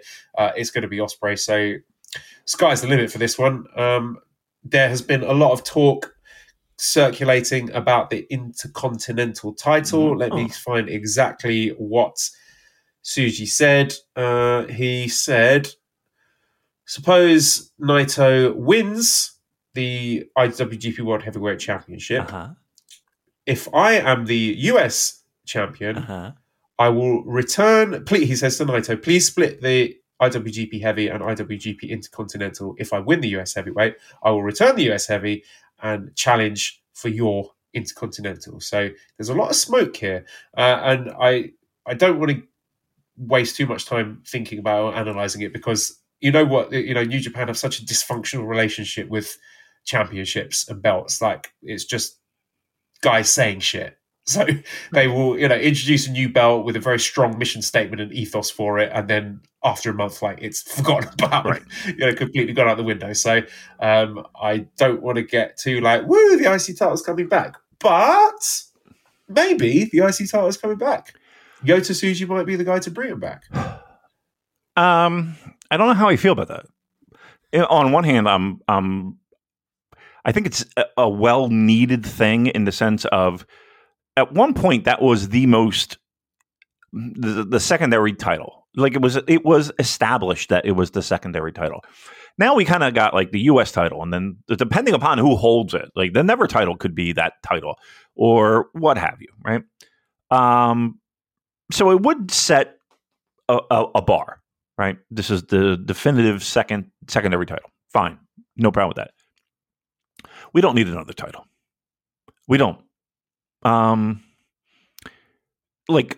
In less than 3 years, we're going to go from an entire storyline of combining these titles into one massive super title, world champion. And then we're going to fucking pie piece it out. Please don't. Please don't. Please let this just be a wrestling promo, because I look. I stick with what you got. Let's make that work. I really that would anger me to know if they did do that. If they had this fucking how do you make that decision? Okay, so I'm the champion. I hold this title. I'm only going to defend 3/4 of it as the Intercontinental title. Well, and people are staring. What title? What? Oh yeah, that was 5 years ago. Remember? Oh, what? The weight belt. Oh yeah. Oh, okay. We're doing what now? You. This is not good for Damon's ADHD. It really isn't. I have a disability. If you keep this up, you are cancelled, my friend. Yes, we will. Yes. Do you want to say it?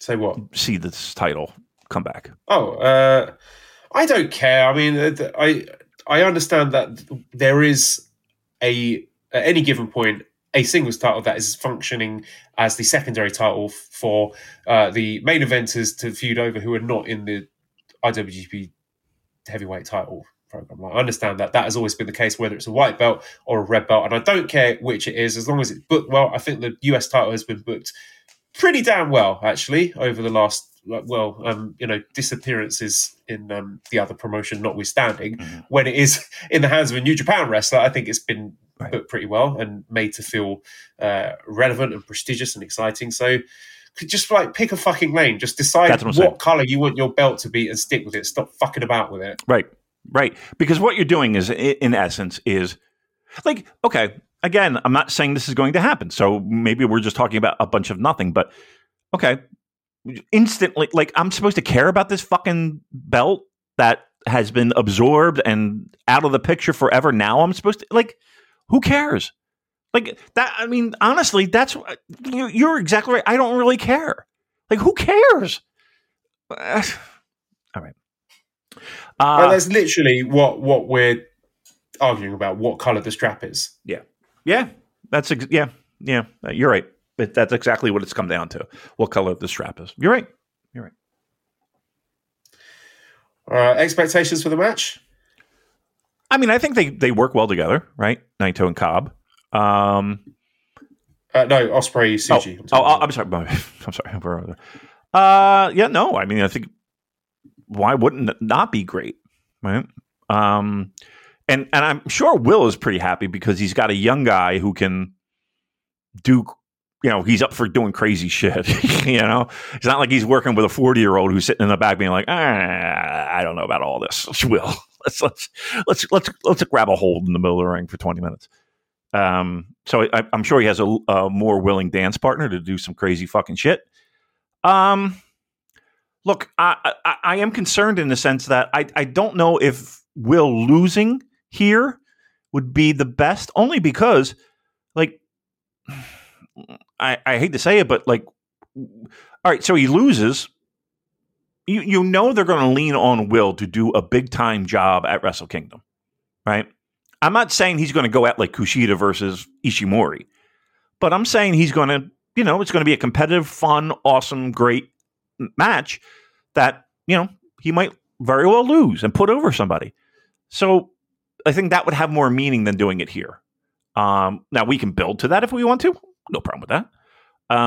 But, I don't think this is the Will Ospreay looking at the lights tour, nor should it be. But in the same breath, I think to make his opponents, whomever they may be, and if they're the youngsters, I got no problem with that, to make them look as strong as fucking possible, I think that's a necessity that has to happen.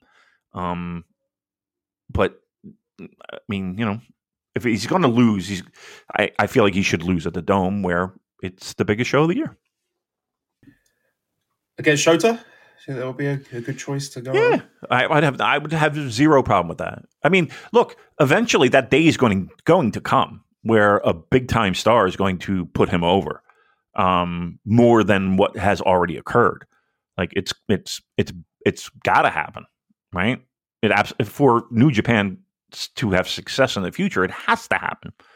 And Will's a good start if he's one of those guys that might be moving on. All right, well, that is Destruction in Kobe.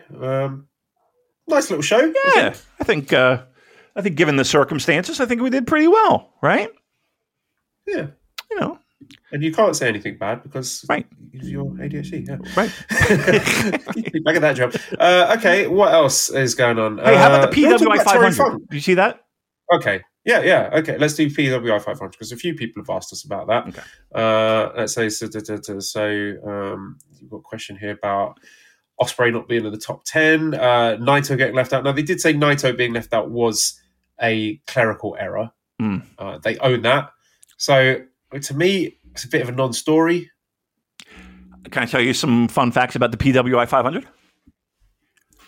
Are you in it? So we were in a few editions of the PWI 500. We were in the mix, and people would send in their little blurb, their little paragraph, because PWI, at least at the time, because Bill Apter was still there when we were doing it.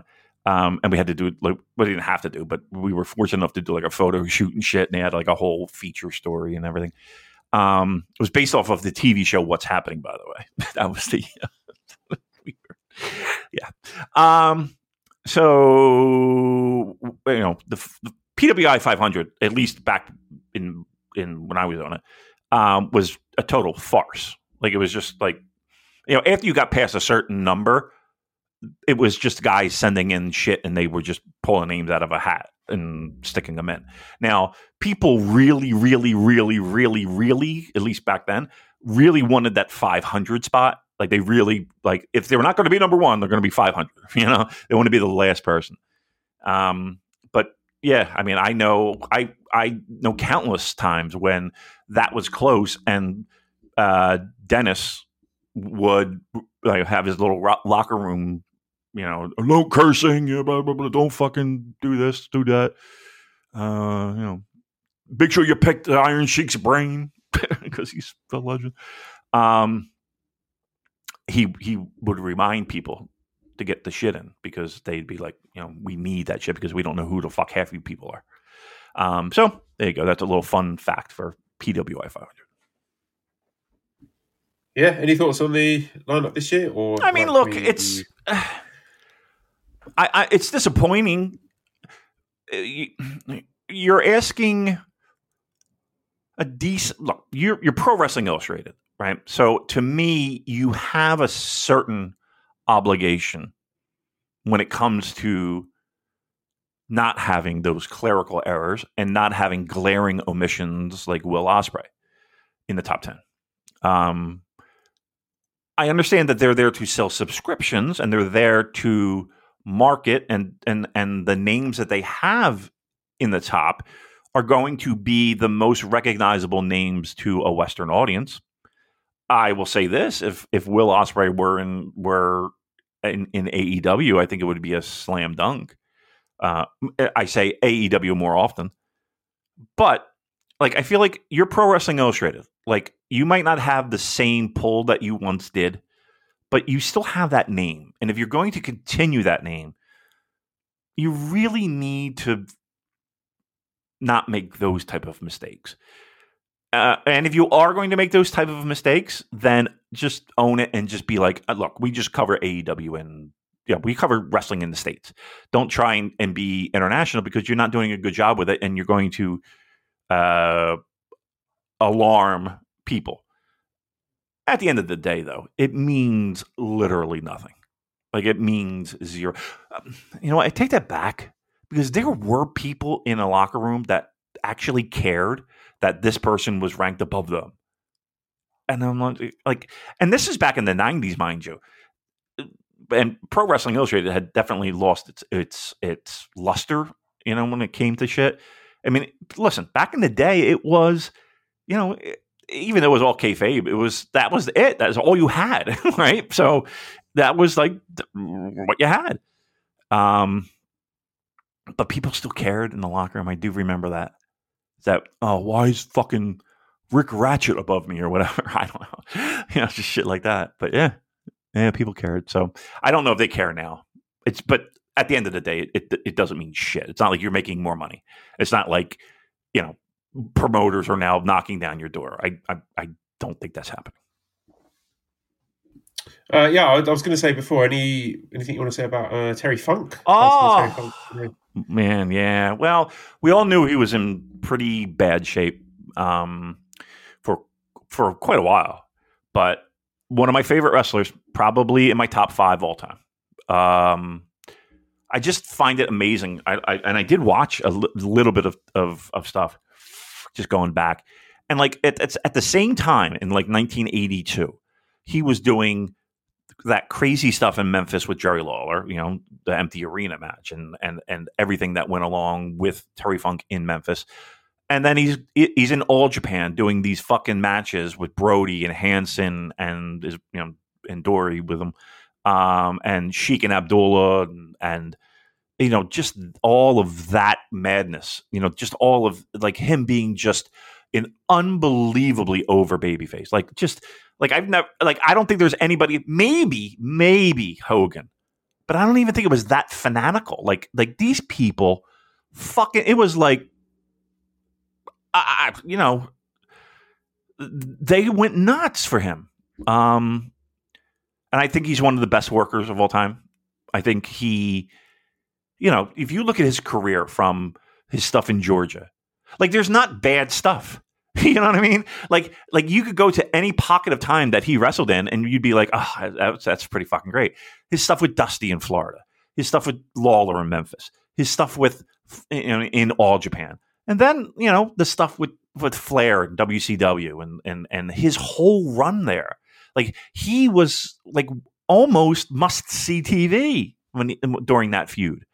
And his matches that still kind of fly under the radar with Ricky Steamboat after the Flair feud, those matches were fucking good. like there's a lot that he has done. The ECW stuff, the EC fucking W, and Smoky Mountain stuff. Like it's just an amazing career. And I will say this: like we don't have pro wrestlers like that anymore. Like the closest thing we have to that is like a John Moxley, and to me, it's there's a quite a distance there, right? There's quite a distance between John Moxley and Terry Funk. But like, there's no that it to me, it's like one of those things where it's like an end of an era. Like it's an end of a pro wrestler being a true to life pro wrestler.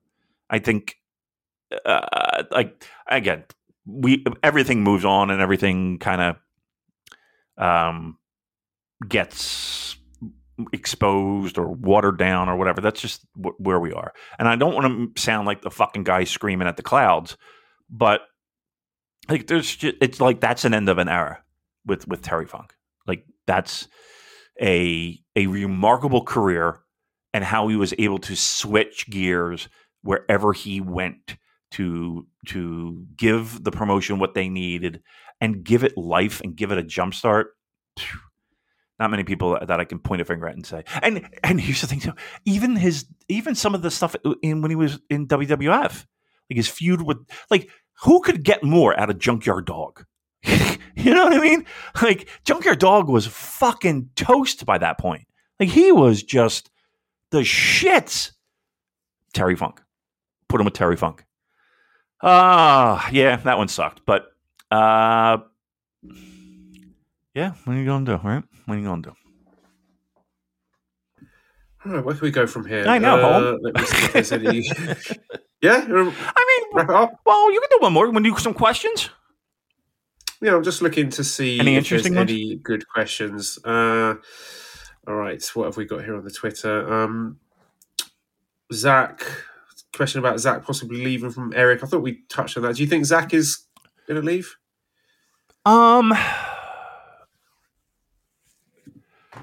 I don't. Here's what I truly think, and I don't know him. I think I've talked to him once, twice, if that at best. So I don't know him. I don't know what's in his head. But I would think that he's looking at all of the people that he, became who he is today, all around him, making really good money, doing less work, might be appealing to him right now, right? I think everybody celebrated the fact that he turned down Triple H when after that tournament. Everybody was thrilled that he was like, you know what, this is not for me. I don't think this is what I want. But there wasn't really another option. New Japan was it, and working other promotions. I don't know. He might be looking and saying, you know what, maybe I do make that move. Do I think it's happening? I think it's a better than 50-50 chance. So let's put it that way. Whereas like 3 years ago, 4 years ago, you're probably in like the 20% chance of that happening. So I definitely think the percentages have risen, and I think it's something that I think everybody should be concerned with. Let's put it that way. Yeah, I had, it wasn't on my radar until they announced the big Zach versus Danielson. It always feels to me like these big matches are sort of Tony's way of saying, see what you could have if you join me. Right. Yeah. Right. I mean, he's working a person that, I think everybody have, anticipated that due to, the Observer Awards. That helped fuel that fire of everybody wanting to see something like that. And I think they met once, but it was, many moons ago. Certainly neither of them are what they are right now. And he's headlining a big building. He's headlining an NHL-sized arena. Like, he's got to be looking at that with, okay, at best, he'll headline not the biggest shows in the world for New Japan. He's not headlining Tokyo Dome. I don't know. He's got to be looking at that, I would think, and that's the problem. Tony Khan can tickle his ass with a feather and say, "Look at what you could have. Look at what you could have." And I'm going to be honest here. I know it's about everyone making money, and I'm not telling anyone to not make money. But can we stop? Like, do we have to preface every single conversation with that? And this is not me having a go at you, but it's just so tedious. Like when that is the comeback, like, oh, you should be happy for them making money. Fuck off with that. Like, I want to see good wrestling. Right. I shouldn't have to couch every single discussion of this with, oh, not blaming them. We all know they want to make money. Blah blah blah blah blah. Because that's the first thing people are going to say. Well, they don't want them, to be successful. No, that's not it at all. But I guess my point is this. AEW and that roster is chock full of talent, right? Do you really need to go out there and try to woo everyone? Like, what would be the harm in Zach being in New Japan and doing occasional AEW spots?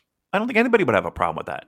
But the fact that there's a possibility of him being just hoovered up, and all these guys just being hoovered up, it's kind of depressing to me. Like, yes, money talks, absolutely, but I don't know, at the expense of everyone else. Like, you're going to collect these guys as like pawns for your 2 fucking TV shows that people somewhat watch. It's like, I don't know, man. That's the shit that pisses me off. Like, it's great that you're an option, Tony. It really is. It's great that you're an option and everybody's getting paid, but at what cost? Like, at what fucking cost are we at now? That's what's depressing. Because this is it. Like, people don't learn from their fucking mistakes. It's just depressing, that whole situation. It really is. But that's where we are. We gotta have our toys. We gotta collect our toys. It gotta be all mine. Gotta be all mine. Okay, knock yourselves out. Yep. Sad. I'm sad now. I feel sad. Oh, don't feel Imring Art says you're offered an all-expensive paid trip to Tokyo for Wrestle Kingdom, but you have to wear CM Punk merch the entire trip and be full CM Punk cosplay for the show. Kickpad, Speedos, Tate Hands, and CM Punk hoodie. You go, absolutely, because no one in the Tokyo Dome would know who you're dressed up as. I'm just a fat American, right? In terrible clothing. That's all. Wow, what a shock. Yeah, absolutely. Can I up the ante a little bit and do a little? Can I do business class? Would that be okay? Would that be all right? I'll tell you what. If I can do bring my family, do they have to dress up like CM Punk as well? Yes, of course they do. Fucking, I'll dress up like AJ Lee. You kidding me? I don't give a shit. Who cares? I'll skip to the ring. Dress up as Ace Steel because he bites people sometimes. Yes, that's good. I like that. All right. See, we have a whole thing. We have a whole thing planned. Damn right. I'll tape up my fucking fists. I'll do it all. Slick back my no hair. I'll wear a hairpiece just so I can slick it back. And I'll get all kinds of awful tattoos. It'd be great. I'm in. Business class, though. Yeah, I'm assuming, Imring Art, you are actually offering this. So just send us a DM. Yep. We'll sort out we'll give you our bank details. Yeah. And, perfect. Any other great questions? Antonio? Oh, is Antonio back? Haven't heard from him in a while. Yep. All right, give me the Antonio. I will be quiet. Please give me the whole entire question. I'm sorry it's at the end of the show, Antonio. My apologies, but Joel, Joel. No, you're not allowed to be angry, Antonio, for the reason that we've outlined throughout the podcast. He says, I have 2 questions. Number 1 is, what's your and Damon thoughts on Endeavor buying WWE and merging with UFC? Well, I don't know about merging, but they're not. I don't know. and how it's, in your opinion, is going to affect NJPW, other promotions, in sense, for example, be ourselves, to someone that's a lot of cash merged it with 1 championship per X. Or Cyber Agent buys NJPW and Stardom puts it with another MMA fed into Cyber Fight per X. What's your thoughts on the whole deal as whole, since in the future may affect other promotions too, perhaps? 2 questions is, since your Gunner and Booze can't get Portuguese football questions, so here's an European one that you will love, especially you, Joel, which I want you guys to predict the whole Champions League 23-24 group stages, including Arsenal, at the start of the show, if you want to. If we want to. I hope you heard the beginning of the show because I'm just saying you might want to. All right. Anyway, okay. I don't understand a lot of this, but from what I gather, is there concern with the conglomerate that UFC and WWE under the same umbrella? No, I think they'll be different. Now, that's not to say that like somebody might, they'll do a little shot in the crowd and there's, who knows, Becky Lynch or whatever. Who knows? I mean, they'd be stupid not to be quite honest with you. But do I think there's going to be any type of in-ring, any type of synergy, any type of cross-promotional whatever? I mean, I think maybe you might see like maybe commercials, maybe. I mean, maybe. But no, I don't think that there's any concern necessarily with that superpower of entertainment. I think one of the stranger things is that McMahon is gone, and that's a crazy thing because in our lifetime, for apparently a couple of months, I put that in air quotes, that was the case. But that being official is pretty strange, and I think that's kind of flown under the radar for a lot of people. But okay, I don't know what else. Champions League, Arsenal wins it. I could do that. Yep, Arsenal wins it. I'm going to predict the whole group stage. Please. So Group A, Bayern Munich, and I'm going with Copenhagen because Man United are pish. Group B, Arsenal obviously top in that group, and I think PSV to go through in second place. Group C, Real Madrid to win the group, and Napoli to finish runners up. Group D, Benfica. I think Antonio likes Benfica. Yeah. I don't know if that's your team, Benfica. Let's go Benfica first, and Real Sociedad second because they got Kieran Tierney. I like Kieran Tierney. Group E, let's go Atletico Madrid and Celtic. Why not Celtic? I like Celtic. Group F, they're good bunch of lads.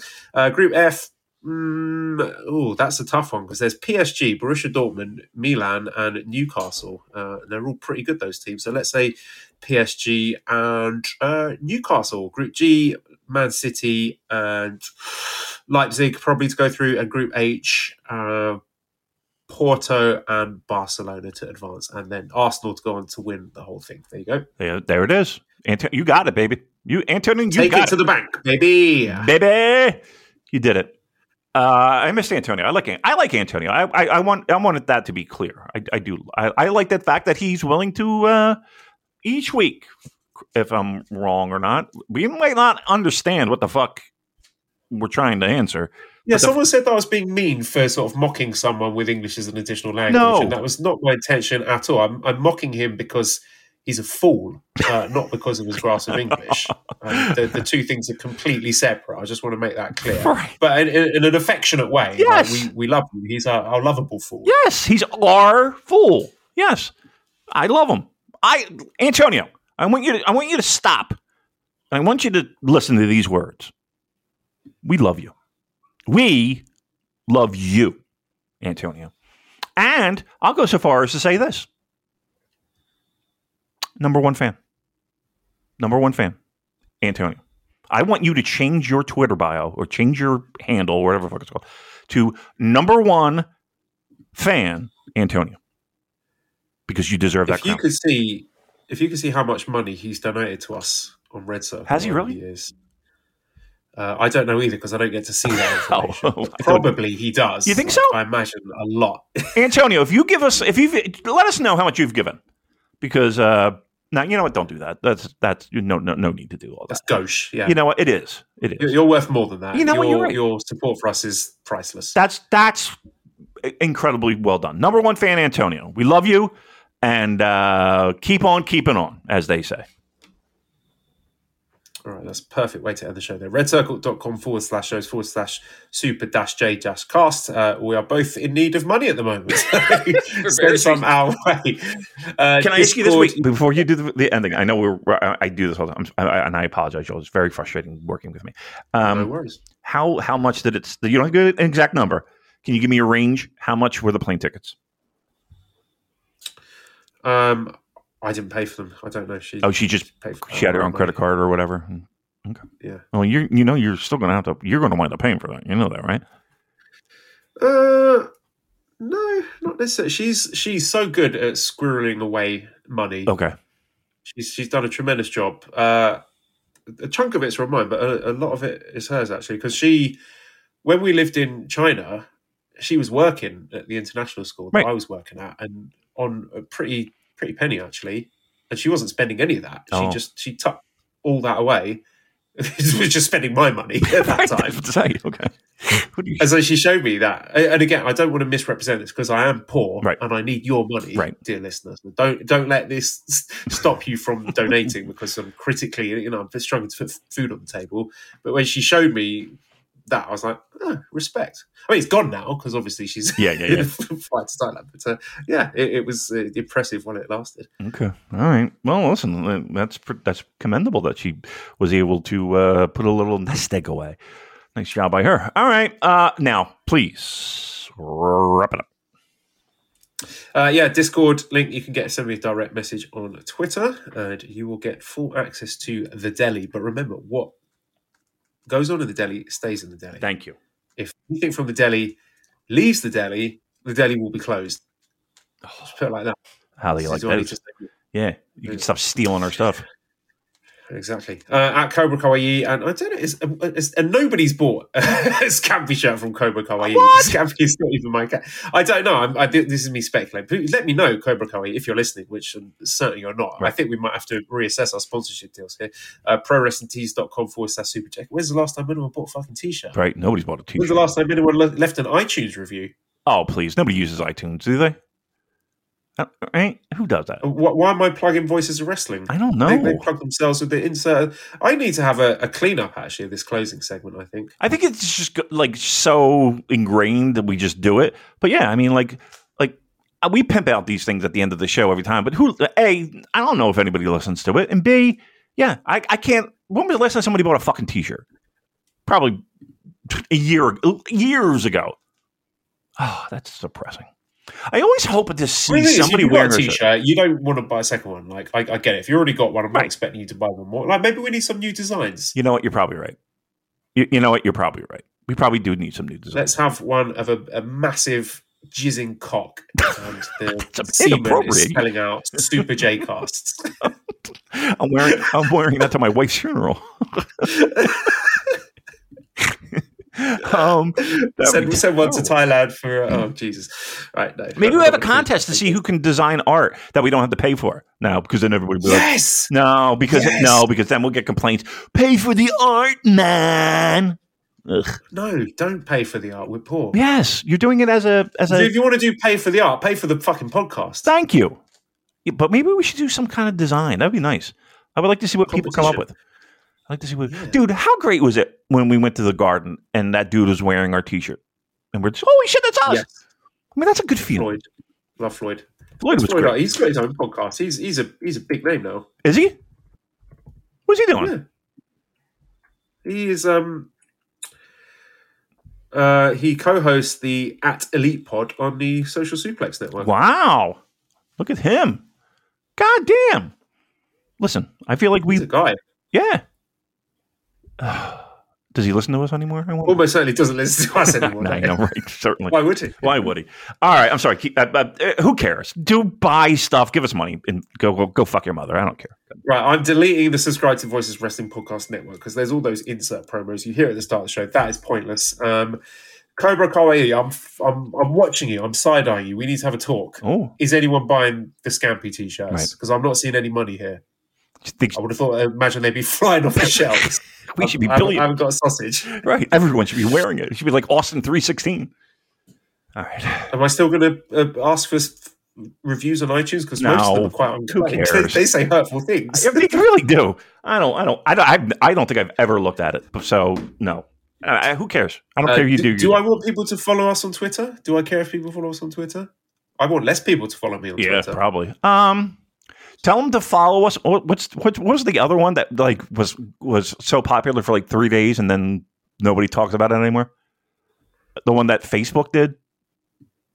What was it called? Skitch or fucking cuntbag? What was it called? That'd be a terrible name, by the way, if it was called that. Like nobody's going to go on. Threads? Hi, This is I'm Damon McDonald on Cuntbag. I don't even know what it's called. Clitties. What's that? Clitter, we should call it. The new Twitter, but with just exclusively photos of people to upload of their genitals. Yeah, you're gross now. Now you're just being outrageous. Gone too far. All right. Okay, so am I getting rid of follow us on Twitter at the Super Jcast? Is anyone listening to that thinking, yeah, I am going to follow? Surely, if you're listening to this, you already follow. Either are already following us or don't like Twitter or don't care about Twitter. Right. And probably 90% of the people that follow us on Twitter, aside from like every important person in pro wrestling, they don't listen. You know what I mean? Like they just kind of just lob on to us, waiting for us to throw pastrami sandwich their way. So they're, you know, like there are people on our Discord who claim not to listen to the podcast. I know. I don't understand that. I don't understand. I should ban them. That really annoys me. I mean, to no end, it annoys me. To no end, and they'll almost like brag about it. Like, yeah, like that is a flex to them. Yeah, like okay, well, why are you here again? Oh, you like to talk. You like to have conversations about pro wrestling, do you? Listen to the fucking show. Okay, that's a bannable thing. Next time someone says, "I don't actually listen to," the dude, that's why I kind of I had a fucking day, and I'm seeing all this shit, and I was just like, boom, boom. I like it when you have those days. Well, wait, so I didn't know everybody knew it was me doing it. There's only 3 people that had that power, and it wasn't Joel, and it wasn't Booze. And I was like, oh, fuck. We wanted to do it. Really? Okay. We often discuss. There's several people we discuss. Should we boot this person for this? Listen, send me the names. I don't give a fuck. They're gone. They're done. You give me the names, I will fucking do it. And I'll go so far as to be like, it was me. How about that? Because we didn't like you. You hear that? Well, no, they wouldn't hear it because they're not listening to the podcast. But shape up. Well, listen, they'll get it third hand and say, Damon said he's going to buy everybody pizza if we don't listen. That's how the information gets trickled down. Idiots. We've already got one person on the chopping block for doubting the veracity of something that appeared in the delis. So really? We are taking no prisoners in future. Really? Somebody doubted what we said in the deli? Yeah. When have we ever been wrong? Seriously, I know, right? Never. Did they get tossed? I've said that when they are proved wrong, groveling apology or they're out. Yep. Yes. Yeah. I don't want just like 3 or 4 sentences. Yeah. I want something. I want a thought-provoking apology. Yeah. Yes. How dare? Why are you? All right, never mind. Just going to make me mad. The apology needs to be as loud as the disrespect. Thank you. Oh, Joel, you know what? You are such an intelligent wordsmith. That's a CM Punk thing. Oh, really? Well, listen. I expect to see your fists taped and marked with an X. All right, listen, we've been going on forever. This has been the longest ending ever. I think this podcast is actually better without me structuring it and planning. Me too. I said it from the jump. I feel like we get more. Like it's more. I don't want to say authentic, but it's more. It's just us fucking. Yeah, because we have nothing. We have no material. We have nothing to do. Right. All right. You got to go to bed soon, right? What is it, like midnight there? Yeah, it's 11:30. Look at you. It's Saturday, so I've got nowhere to be tomorrow. Well, still, I mean, listen, you sit here fucking at midnight talking to me. You kidding? Jeez Louise. Yeah, I would like to go away and watch all the cutscenes from the new Mortal Kombat game story mode. Wow. I'm going to learn about hashes and password cracking. That's what I'm going to do. Sick. Yeah, it's pretty cool. All right, then. All right, so to wrap it up, no, I'm not doing any plugs or anything like that. Yeah, go fuck yourself. Fuck everyone. Yeah. Goodbye.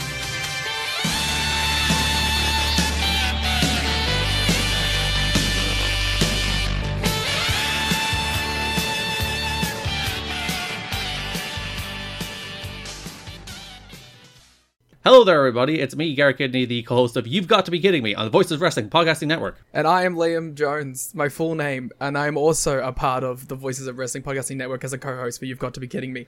We are a TNA history podcast that covers TNA 1 month at a time. We cover all the drama, all the matches, all the Vince Russo nonsense you could ever want in your life. Have you heard of TNA? I bet you have, but would it be funnier if two people made jokes over it the whole time? Probably. So if that sounds like fun to you, check it out on this very Voices of Wrestling Podcasting Network, and Liam will do bits and whatnot.